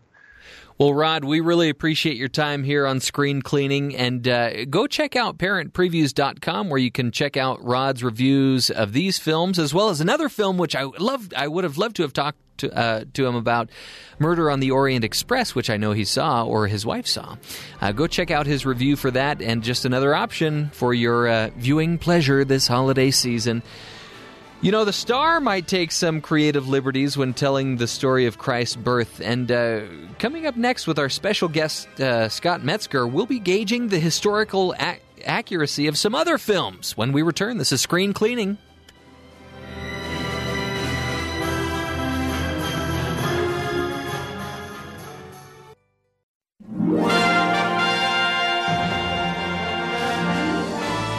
You know, movies have always been a way to disseminate information and ideas throughout the world, and this year there were 3 Best Picture nominations that were considered historical movies. But are movies the best way for us to learn about history? Well, here to speak to us more on that subject is Scott Metzger, who's an associate professor of social education at Penn State University, and he's also the co-author of the book Teaching History with Film. Scott, welcome to Screen Cleaning. Hi, Jeff. Thanks for having me. I was really excited when I found out we're going to be speaking with you, because I remember, in junior high and high school, my teachers showing us all sorts of films and never really knowing if there was a purpose for them showing it or if it was just an off day for them. It's a tough thing to do in schools anyway, because I remember we watched a portion of Roots, and my teacher put this big piece of construction paper over the screen when there was a scene of nudity. So it can be a tough thing to do in schools as well. I'm curious to find out if you think that movies are the best way to teach us about history. Well, I certainly wouldn't say the best way. I believe that there isn't really one best way with any kind of technique. I would rather put it as movies are potentially one more tool that teachers can have to help students learn more about history, certainly to become maybe more excited, more engaged in it. But it's not an easy tool to use, and that's the challenge, as you were alluding to. It's not always clear why a teacher might show a movie or use a particular film, and so that's probably the way I'd put it. Yeah, and that you bring up a good point, too, because every student is going to learn something differently. Some people learn through music, others through film, others through reading. So, yeah, that's a good point. I want to talk to you a little bit about accuracy in these historical films. And I mentioned that there were 3 Best Picture nominees this last year that were supposedly historical films. And, they were oftentimes films like that are criticized for not being all that accurate. Do you think that's forgivable? Do you think it's okay for filmmakers to take creative license when it comes to making these films and telling these stories? So this is a perennial debate about history movies. One way to look at the challenge from the filmmaker's perspective, a scholar named Robert Toplin published a book about 10 years ago called In Defense of Filmmakers that was pointing out that you can't actually recreate history. A lot of it is so far in the past, it's irretrievable, lots of things we can't know for certain. So unavoidably, you're always going to have to fill in the gaps with imagination. Take something as elemental as dialogue. We can't know. It's impossible to know what many historical figures might have said in private. We might have, say, a diary surviving as a record that would indicate, on this day I had a conversation with so-and-so and we talked about this thing. But the particulars of what they said, we can't know. So even a meticulous, carefully researched history film that really wants to take history seriously is still going to have to, in a sense, make things up. Even language. It's a very rare history movie that's going to use lots and lots of period language. Maybe The Passion of the Christ, Mel Gibson's movie about Jesus from a few years back, that used entirely period language. But that's the exception that proves the rule. Yeah. Now, do you think that rule also applies to documentaries? Because those are, very much grounded in reality. They'll take dialogue that's from journals and things of that nature. But don't they also take some of that creative license in order to present this story? This is a more complicated question than I think many people have stopped to consider. We have this kind of traditional aura of documentaries. Well, they must be factual. They're informational. They won't make things up like in movies. Well, this breaks down when you start to look at the specifics. There are many feature films that we would classify as entertainment, which are still very carefully researched, that will present a great many elements with an attention to accuracy. And there are documentary films that, well, many of them will try to do that as well, but then there are documentaries that have other purposes. Documentaries try to attract an audience as well. They want to entertain an audience as well. Sometimes they all have a particular agenda or a point of view, and so sometimes trying to advance that perspective that their purpose for making the documentary film, that can take center stage, and that can lead to some choices that will represent history in particular ways. One example that comes to mind is Ken Burns, probably the most famous documentary filmmaker. Yeah. He did his great series on the history of baseball a while ago, and certain ball players, like I think Ty Cobb, barely in it. Well, the history of baseball without some of those figures is quite a different thing. And Ken Burns, his perspective as well, they had racial attitudes that I don't want to reinforce. I don't want to bring those up. So I'm going to, in a sense, choose to leave them out of my narrative. Yeah. So it's really a very thorny question, the difference between the entertainment feature films and documentaries. But in general, I would say that the difference is going to be a balance of entertainment and imagination, where the feature films, movies, are freest to engage in sometimes very wild imagination, and documentaries are going to be a little more constrained in what they can do there. Yeah. So Scott, let's talk about these films in the classroom. You know, as a student, you're just thinking, well, my teacher's being lazy or they had a long night. Is that really what's going on, or why are these teachers showing historical movies? So there are a lot of possible reasons, and we shouldn't dismiss that sometimes there can be a very mechanical reason for it.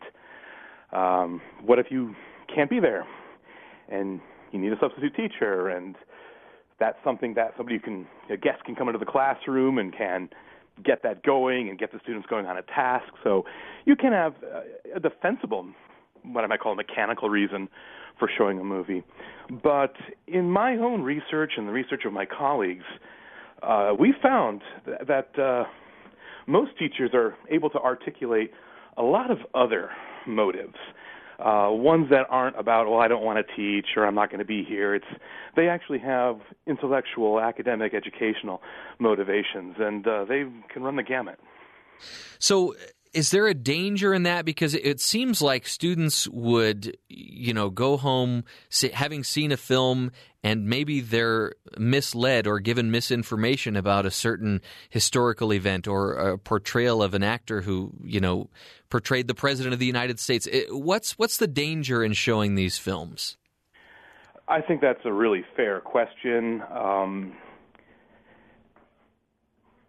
It's difficult to answer, because we could say, well, movies make things up. We all know they make things up.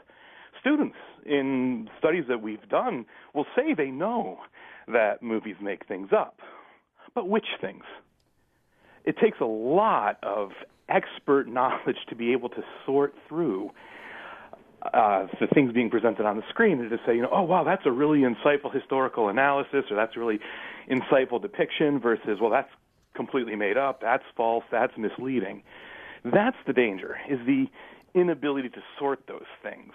And so people who are critical of using not just movies, but you could say any kind of media, so for example, historical fiction in the classroom, can very reasonably make that critique, and it is a fair one.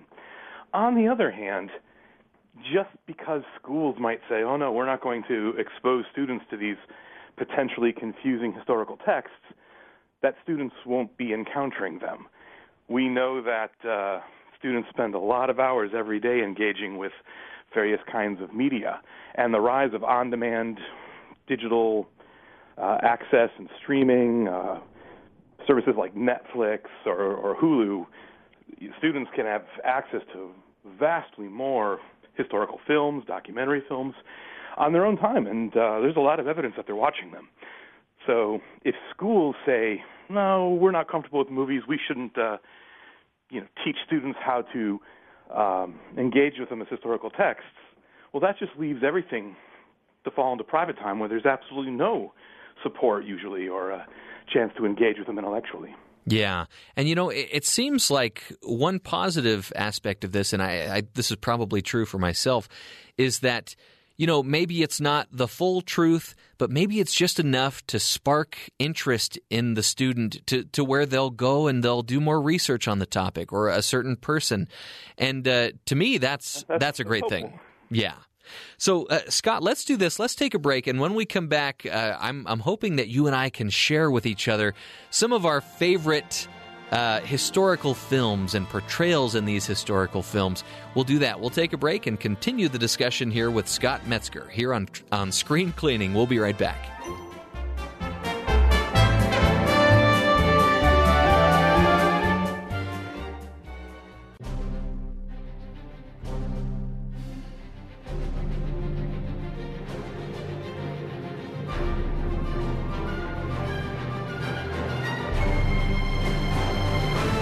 Welcome back to Screen Cleaning.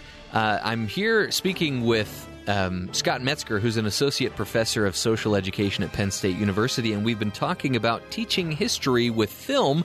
And Scott, I thought it'd be fun now for us to share some of our picks of favorite historical films. Now, there are a few different categories here I want to cover with you. So there's favorite, most accurate historical film.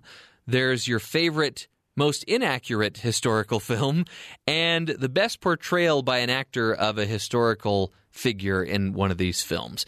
So if you don't mind, I'll go first. My favorite movie growing up, and it probably still is to this day, is one that I'm going to list it as my favorite, most accurate film, even though when I did some more research on it, there were differing opinions on just how accurate this film was.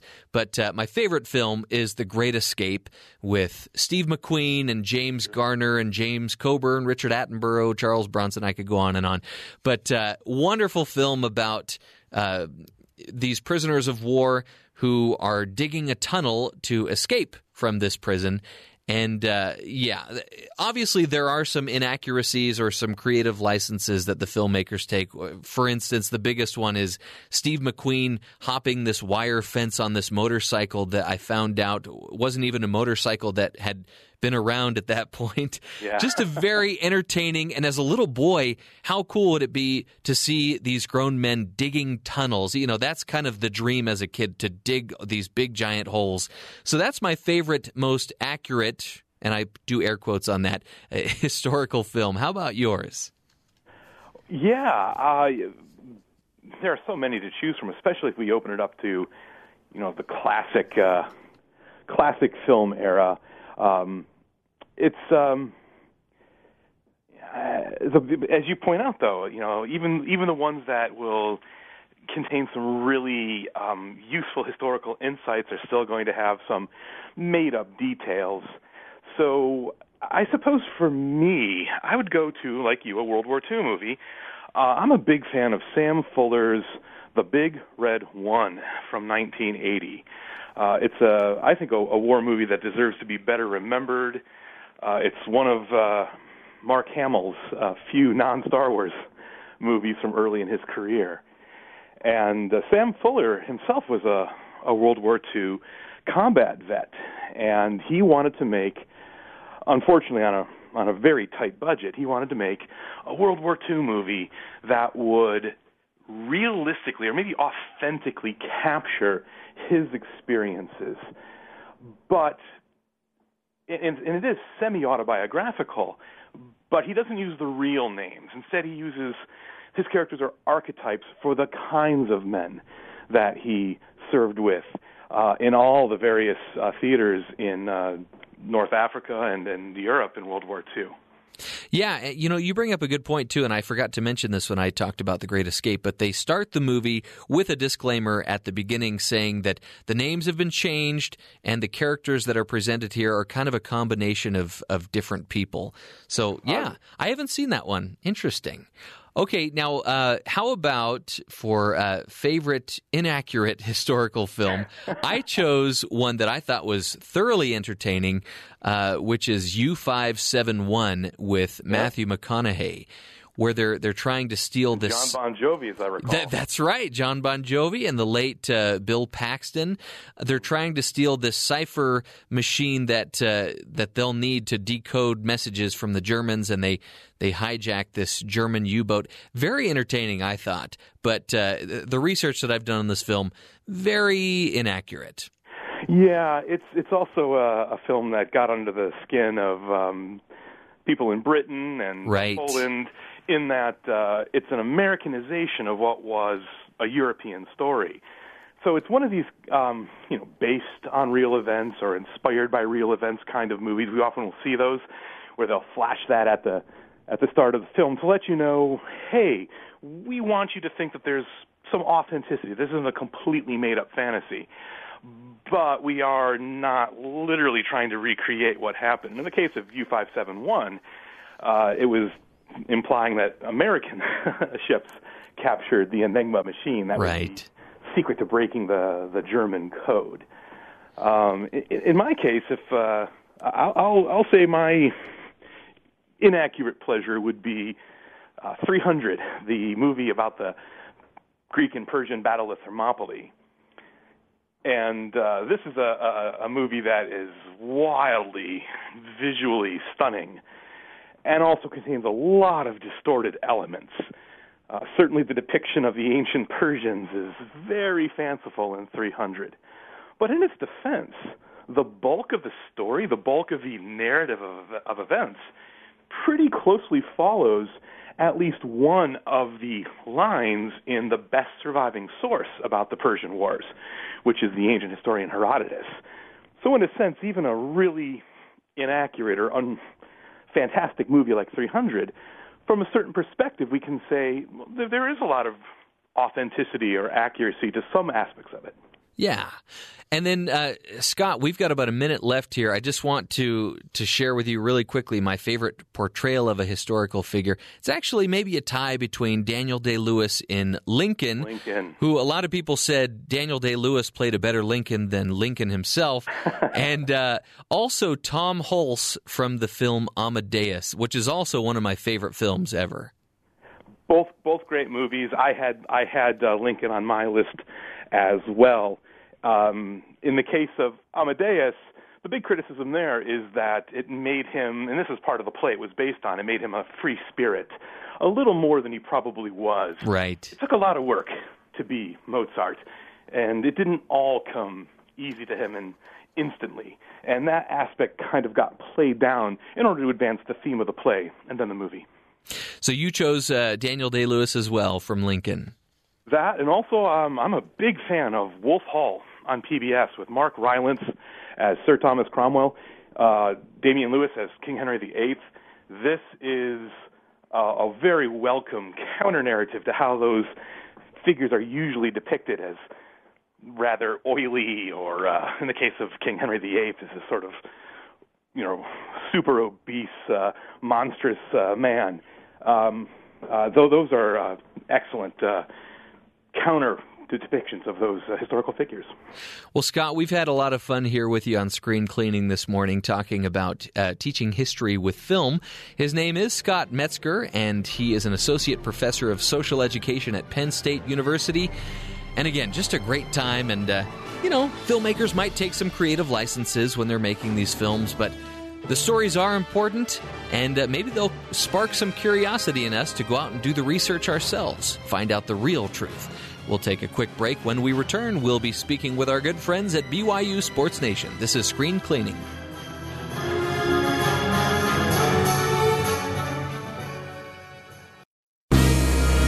This is a 90-second movie review for The Star on BYU Radio. The Star is an early addition to the 2017 set of Christmas films. As you can tell by the title, this one does tend toward the religious side of the Christmas story.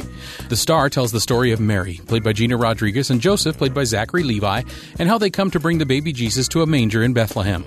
Mary and Joseph, though, are not the only participants in this journey. Bo the donkey, played by Stephen Yun, and his friend Dave the dove, played by Keegan-Michael Key, must assist in the journey. That becomes more dangerous when a soldier starts following the couple. Watching this film is like trying to follow someone telling a story who goes on a tangent and then goes back and forth until they finish. It was nice to have the two stories, but passing back and forth was a distraction. Also, this film is really more suited for children, as it is a little too cute for adults. It lacks some sophistication that would keep an adult interested in the story. That may be because the filmmakers tried to satisfy everyone of a Christian faith with this story. There is a bit of humor thrown into the script of this film, and there are moments that will make you laugh, but kids will enjoy the humor more than adults. This is a good film to teach children the origins of the Christmas story, though. There is a little violence in the film as dogs chase and try to attack other animals. A soldier draws his sword a few times to intimidate a man and falls from a cliff. Some crude humor as a bird jokes about pooping on people. And that's all that gets this film its PG rating. The Star is a cute film, but aimed at a younger audience. I'm giving it a C+ grade. I'm Sean O'Neill. This has been a 90-second movie review on BYU Radio. From the paintings of Monet to the history of baking powder, Thinking Aloud brings you thoughtful conversation on almost any topic you can think of, and maybe some you've never thought about before. And there were trials. There were trials over baking powder that went to the United States Supreme Court. So who knew? I mean, nobody thinks about baking powder. Listen to Thinking Aloud weekdays at 1 p.m. and 8 p.m. Eastern on BYU Radio.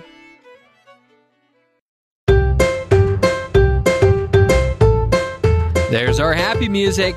We like to play that sometimes when we go over to Spencer and Jerem of BYU Sports Nation because they make us so happy. And let's talk to them right now. Spencer and Jerem, are you there? We are here. Up? It is a Friday. Woohoo! We are ready to go. Excellent. I've got an excellent question for you. Speaking of excellent, you guys are, it's no secret that you're well-known, famous celebrities. Wow. What? A lot happened in that sentence. I'll take no for $200, but yeah. Let's just say people might recognize you when you go places. Locally, at least, right? BYU C-list celebrity. Yeah. At another time, I'd love to hear who else is on that list. On the seeds. So we've been talking about movies. Can you believe it? On Screen Cleaning, we've been talking about movies. And we love talking about movies. We talked about the fact that Princes William and Harry are going to be making cameos as stormtroopers in the new Star Wars film. Oh. Are they? And we're going to be seeing that movie together as long as you guys are still going with all the other employees here. Please, you know. Please. Okay. There. Spencer and I will have seen it the night before as well. Yep. So this is a question from Cole. It's a fantastic question. Let's just say you were uber famous, recognizable anywhere, and you had some say on you could have people answer your whims, right? Okay. Which director would you go to and say, I want a part in your film? What film would that be, or which director would you go to? I would go to Christopher Nolan. Yeah, I said the same thing. For show. Wow. Yeah, I would go to Christopher Nolan. Any particular one of his films that you would have wanted to be a part of? Probably Inception. Really? Yes. One of the Batmans would have been awesome. You just wanted to get in one of those, I don't know, if they didn't have zero gravity rooms. They had like a rotating room that they basically spun around. I remember that. Man, I loved that movie. And I liked Interstellar, too. I know that one got, it was a little bit divisive, had some mixed reviews, but I think he's brilliant. Jerem, what did you say? Did you say Christopher Nolan as well? I agree. Which film? Any of them? Yeah, Batman would be amazing. Like any of them? Oh, yeah. Yeah. Yeah. Well, that's exciting. It is funny, though, that you chose the same exact director as I did. He's the man. He is the man. Yes, and I want my soundtrack in life to be made by Hans Zimmer. Oh, yeah. Good call. Speaking of the good man or a good man, Critchlow. Oh, yes. Is he gonna bring it home at home this weekend? Well, that's kind of what we're all wondering, and that's the premise of today's topic on the show. He's a big part of how we are asking fans that they conjure up a one-upper performance for BYU and Joe Critchlow compared to what they did against UNLV. Like, what would that entail? Yeah, that's the question, right? Because going 14 of 22 for 161 touchdowns, no interceptions, that was nice because he's the fourth string and he's a walk-on, and the offense has stunk. He managed the game well, but that's not going to win him the starting job next year. Those numbers will not win him the starting job. So can he do more? We'll talk to Dennis Pitta, the former BYU All-American and NFL player, on the program as well. Big game for basketball Saturday night against UT Arlington, the team that ended BYU's season in the Marriott Center last year. We want to preview it with the former BYU basketball coach. His name is Steve Cleveland. He's back! Sorry, I didn't mean for there to we be were hoping you would a get pause excited after or there. something. I was, but you said Steve Cleveland, and I thought of the Cleveland Show. I'm sorry. No. Cleveland. He's yes. back, man. Interesting. Okay, so we want to see if Critchlow can aim high this weekend. Yes. Huh? Yeah, senior day in Provo. Just Send so you him know, out right. Just so you know, you can use that on your show if you want. Noted. He's back! So I want to know, too, are you guys going to be at the movie theater Tuesday night for Justice League? I'm going tonight. Really? And it's going to stink, and I know it. But you'll Really? have a You're good not time. expecting much. You'll have a no. good time. Zack Snyder primarily directed this movie. That means it will suck. Oh. Wow. Even though Wonder Woman has a prominent role? He did not direct Wonder Woman. Oh, I know he didn't direct it. I'm just saying, like, she's in the movie. One character does Can she the movie salvage some of it? She's one of 6 main characters. Even with that little touch of Joss Whedon, do you think that'll be enough? No. It came in too late. They had done the primary filming already. You can't You can't change the story that much after. Well, pickups. I'm glad you're at least optimistic about the games this weekend. Yeah, what will be better, BYU's football performance tomorrow or Justice not League? even close. Oh, my gosh. Get out of here. Wow. It's going to suck, but I've got to go see this. I like these characters. I'm going to go watch it. Well, speaking of getting out of here, I'm going to have to ask the two of you to get out of here because you got to go get ready for your show. Don't be rude. Don't be rude like that. No, I tried to say it in the nicest way possible. I want you to get out of my life. See, that was that's nice. A different question. I felt good about myself when you said that. So, yeah. So coming up here in 6 minutes on BYU Radio, BYU Sports Nation with Spencer and Jerem. It's going to be a good show. It better be a good show. Of course it'll be. Those guys are the greatest. Anyway, before we get to our Panning for Good segment here, Cole, I wanted to ask you about this new feature that Rotten Tomatoes is offering called See It or Skip It. What's your 2 cents on this? Well, I think you should probably explain what exactly it is I'll first. let you do it. Okay, so it debuts in time for Justice League and in time for the not-so-favorable Justice League reviews. We didn't see an actual Rotten Tomatoes score for this movie until approximately 4:30 Mountain Standard Time as I was staring at my phone and saw it happen for a movie that I was going to see in approximately 5.5 hours from that point. I'm not the kind of person that's going to be swayed by that kind of thing, especially when it comes to a comic book movie. I'm going to go see it anyway. Sure. But See It or Skip It is where they kind of hold off so that they can debut it all at one time and just kind of give it a vote, see it or skip it. It's a transparent attempt to hide the fact that certain movies, we don't want you to find out the score this soon, or at least the studios don't want people to. Transparency being the operative word. Yes. Yeah. I'm not a big fan of it either. I'm going to skip the show, see it or skip it. There you go. It's kind of sad, too, that we've come to a point. I realize now we have countdowns to trailers, which is kind of sad. But now we have countdowns to reviews for the movies. Could we have a countdown to our show where we talk about movies? Ooh, all week on the Matt Townsend show, great. You should say it's 5 days till screen cleaning, 4 days till screen cleaning. Pretty soon, 3 days though, till screen we're cleaning. going to get to a point where we're doing countdowns to reviews of trailers. I can't wait. Yeah. Anyway, let's get to our Panning for Good segment, as we like to do every week here on Screen Cleaning. There's good in them there hills.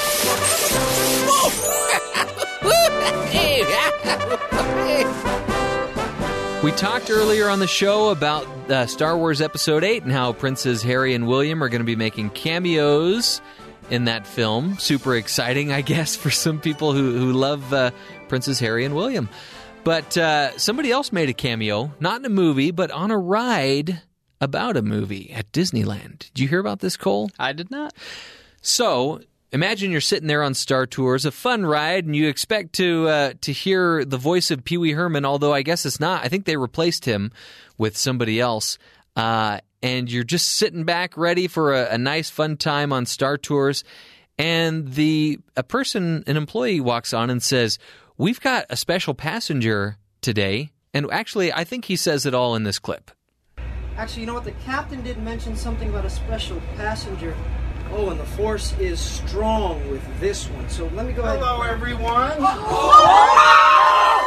That, of course, is the voice of Mark Hamill, who just makes a surprise visit to a tour on Star Tours. Super cool. I love it when celebrity, and I don't know, say what you will, maybe the movie studio put it in his contract that he had to make these appearances. I don't think so. I love it when celebrities use their celebrity to make other people happy, especially when they don't need to. And I think people, especially like Mark Hamill, really enjoy this type of thing. They enjoy going to the Comic-Cons. They enjoy making these special trips to hospitals and rides at Disneyland.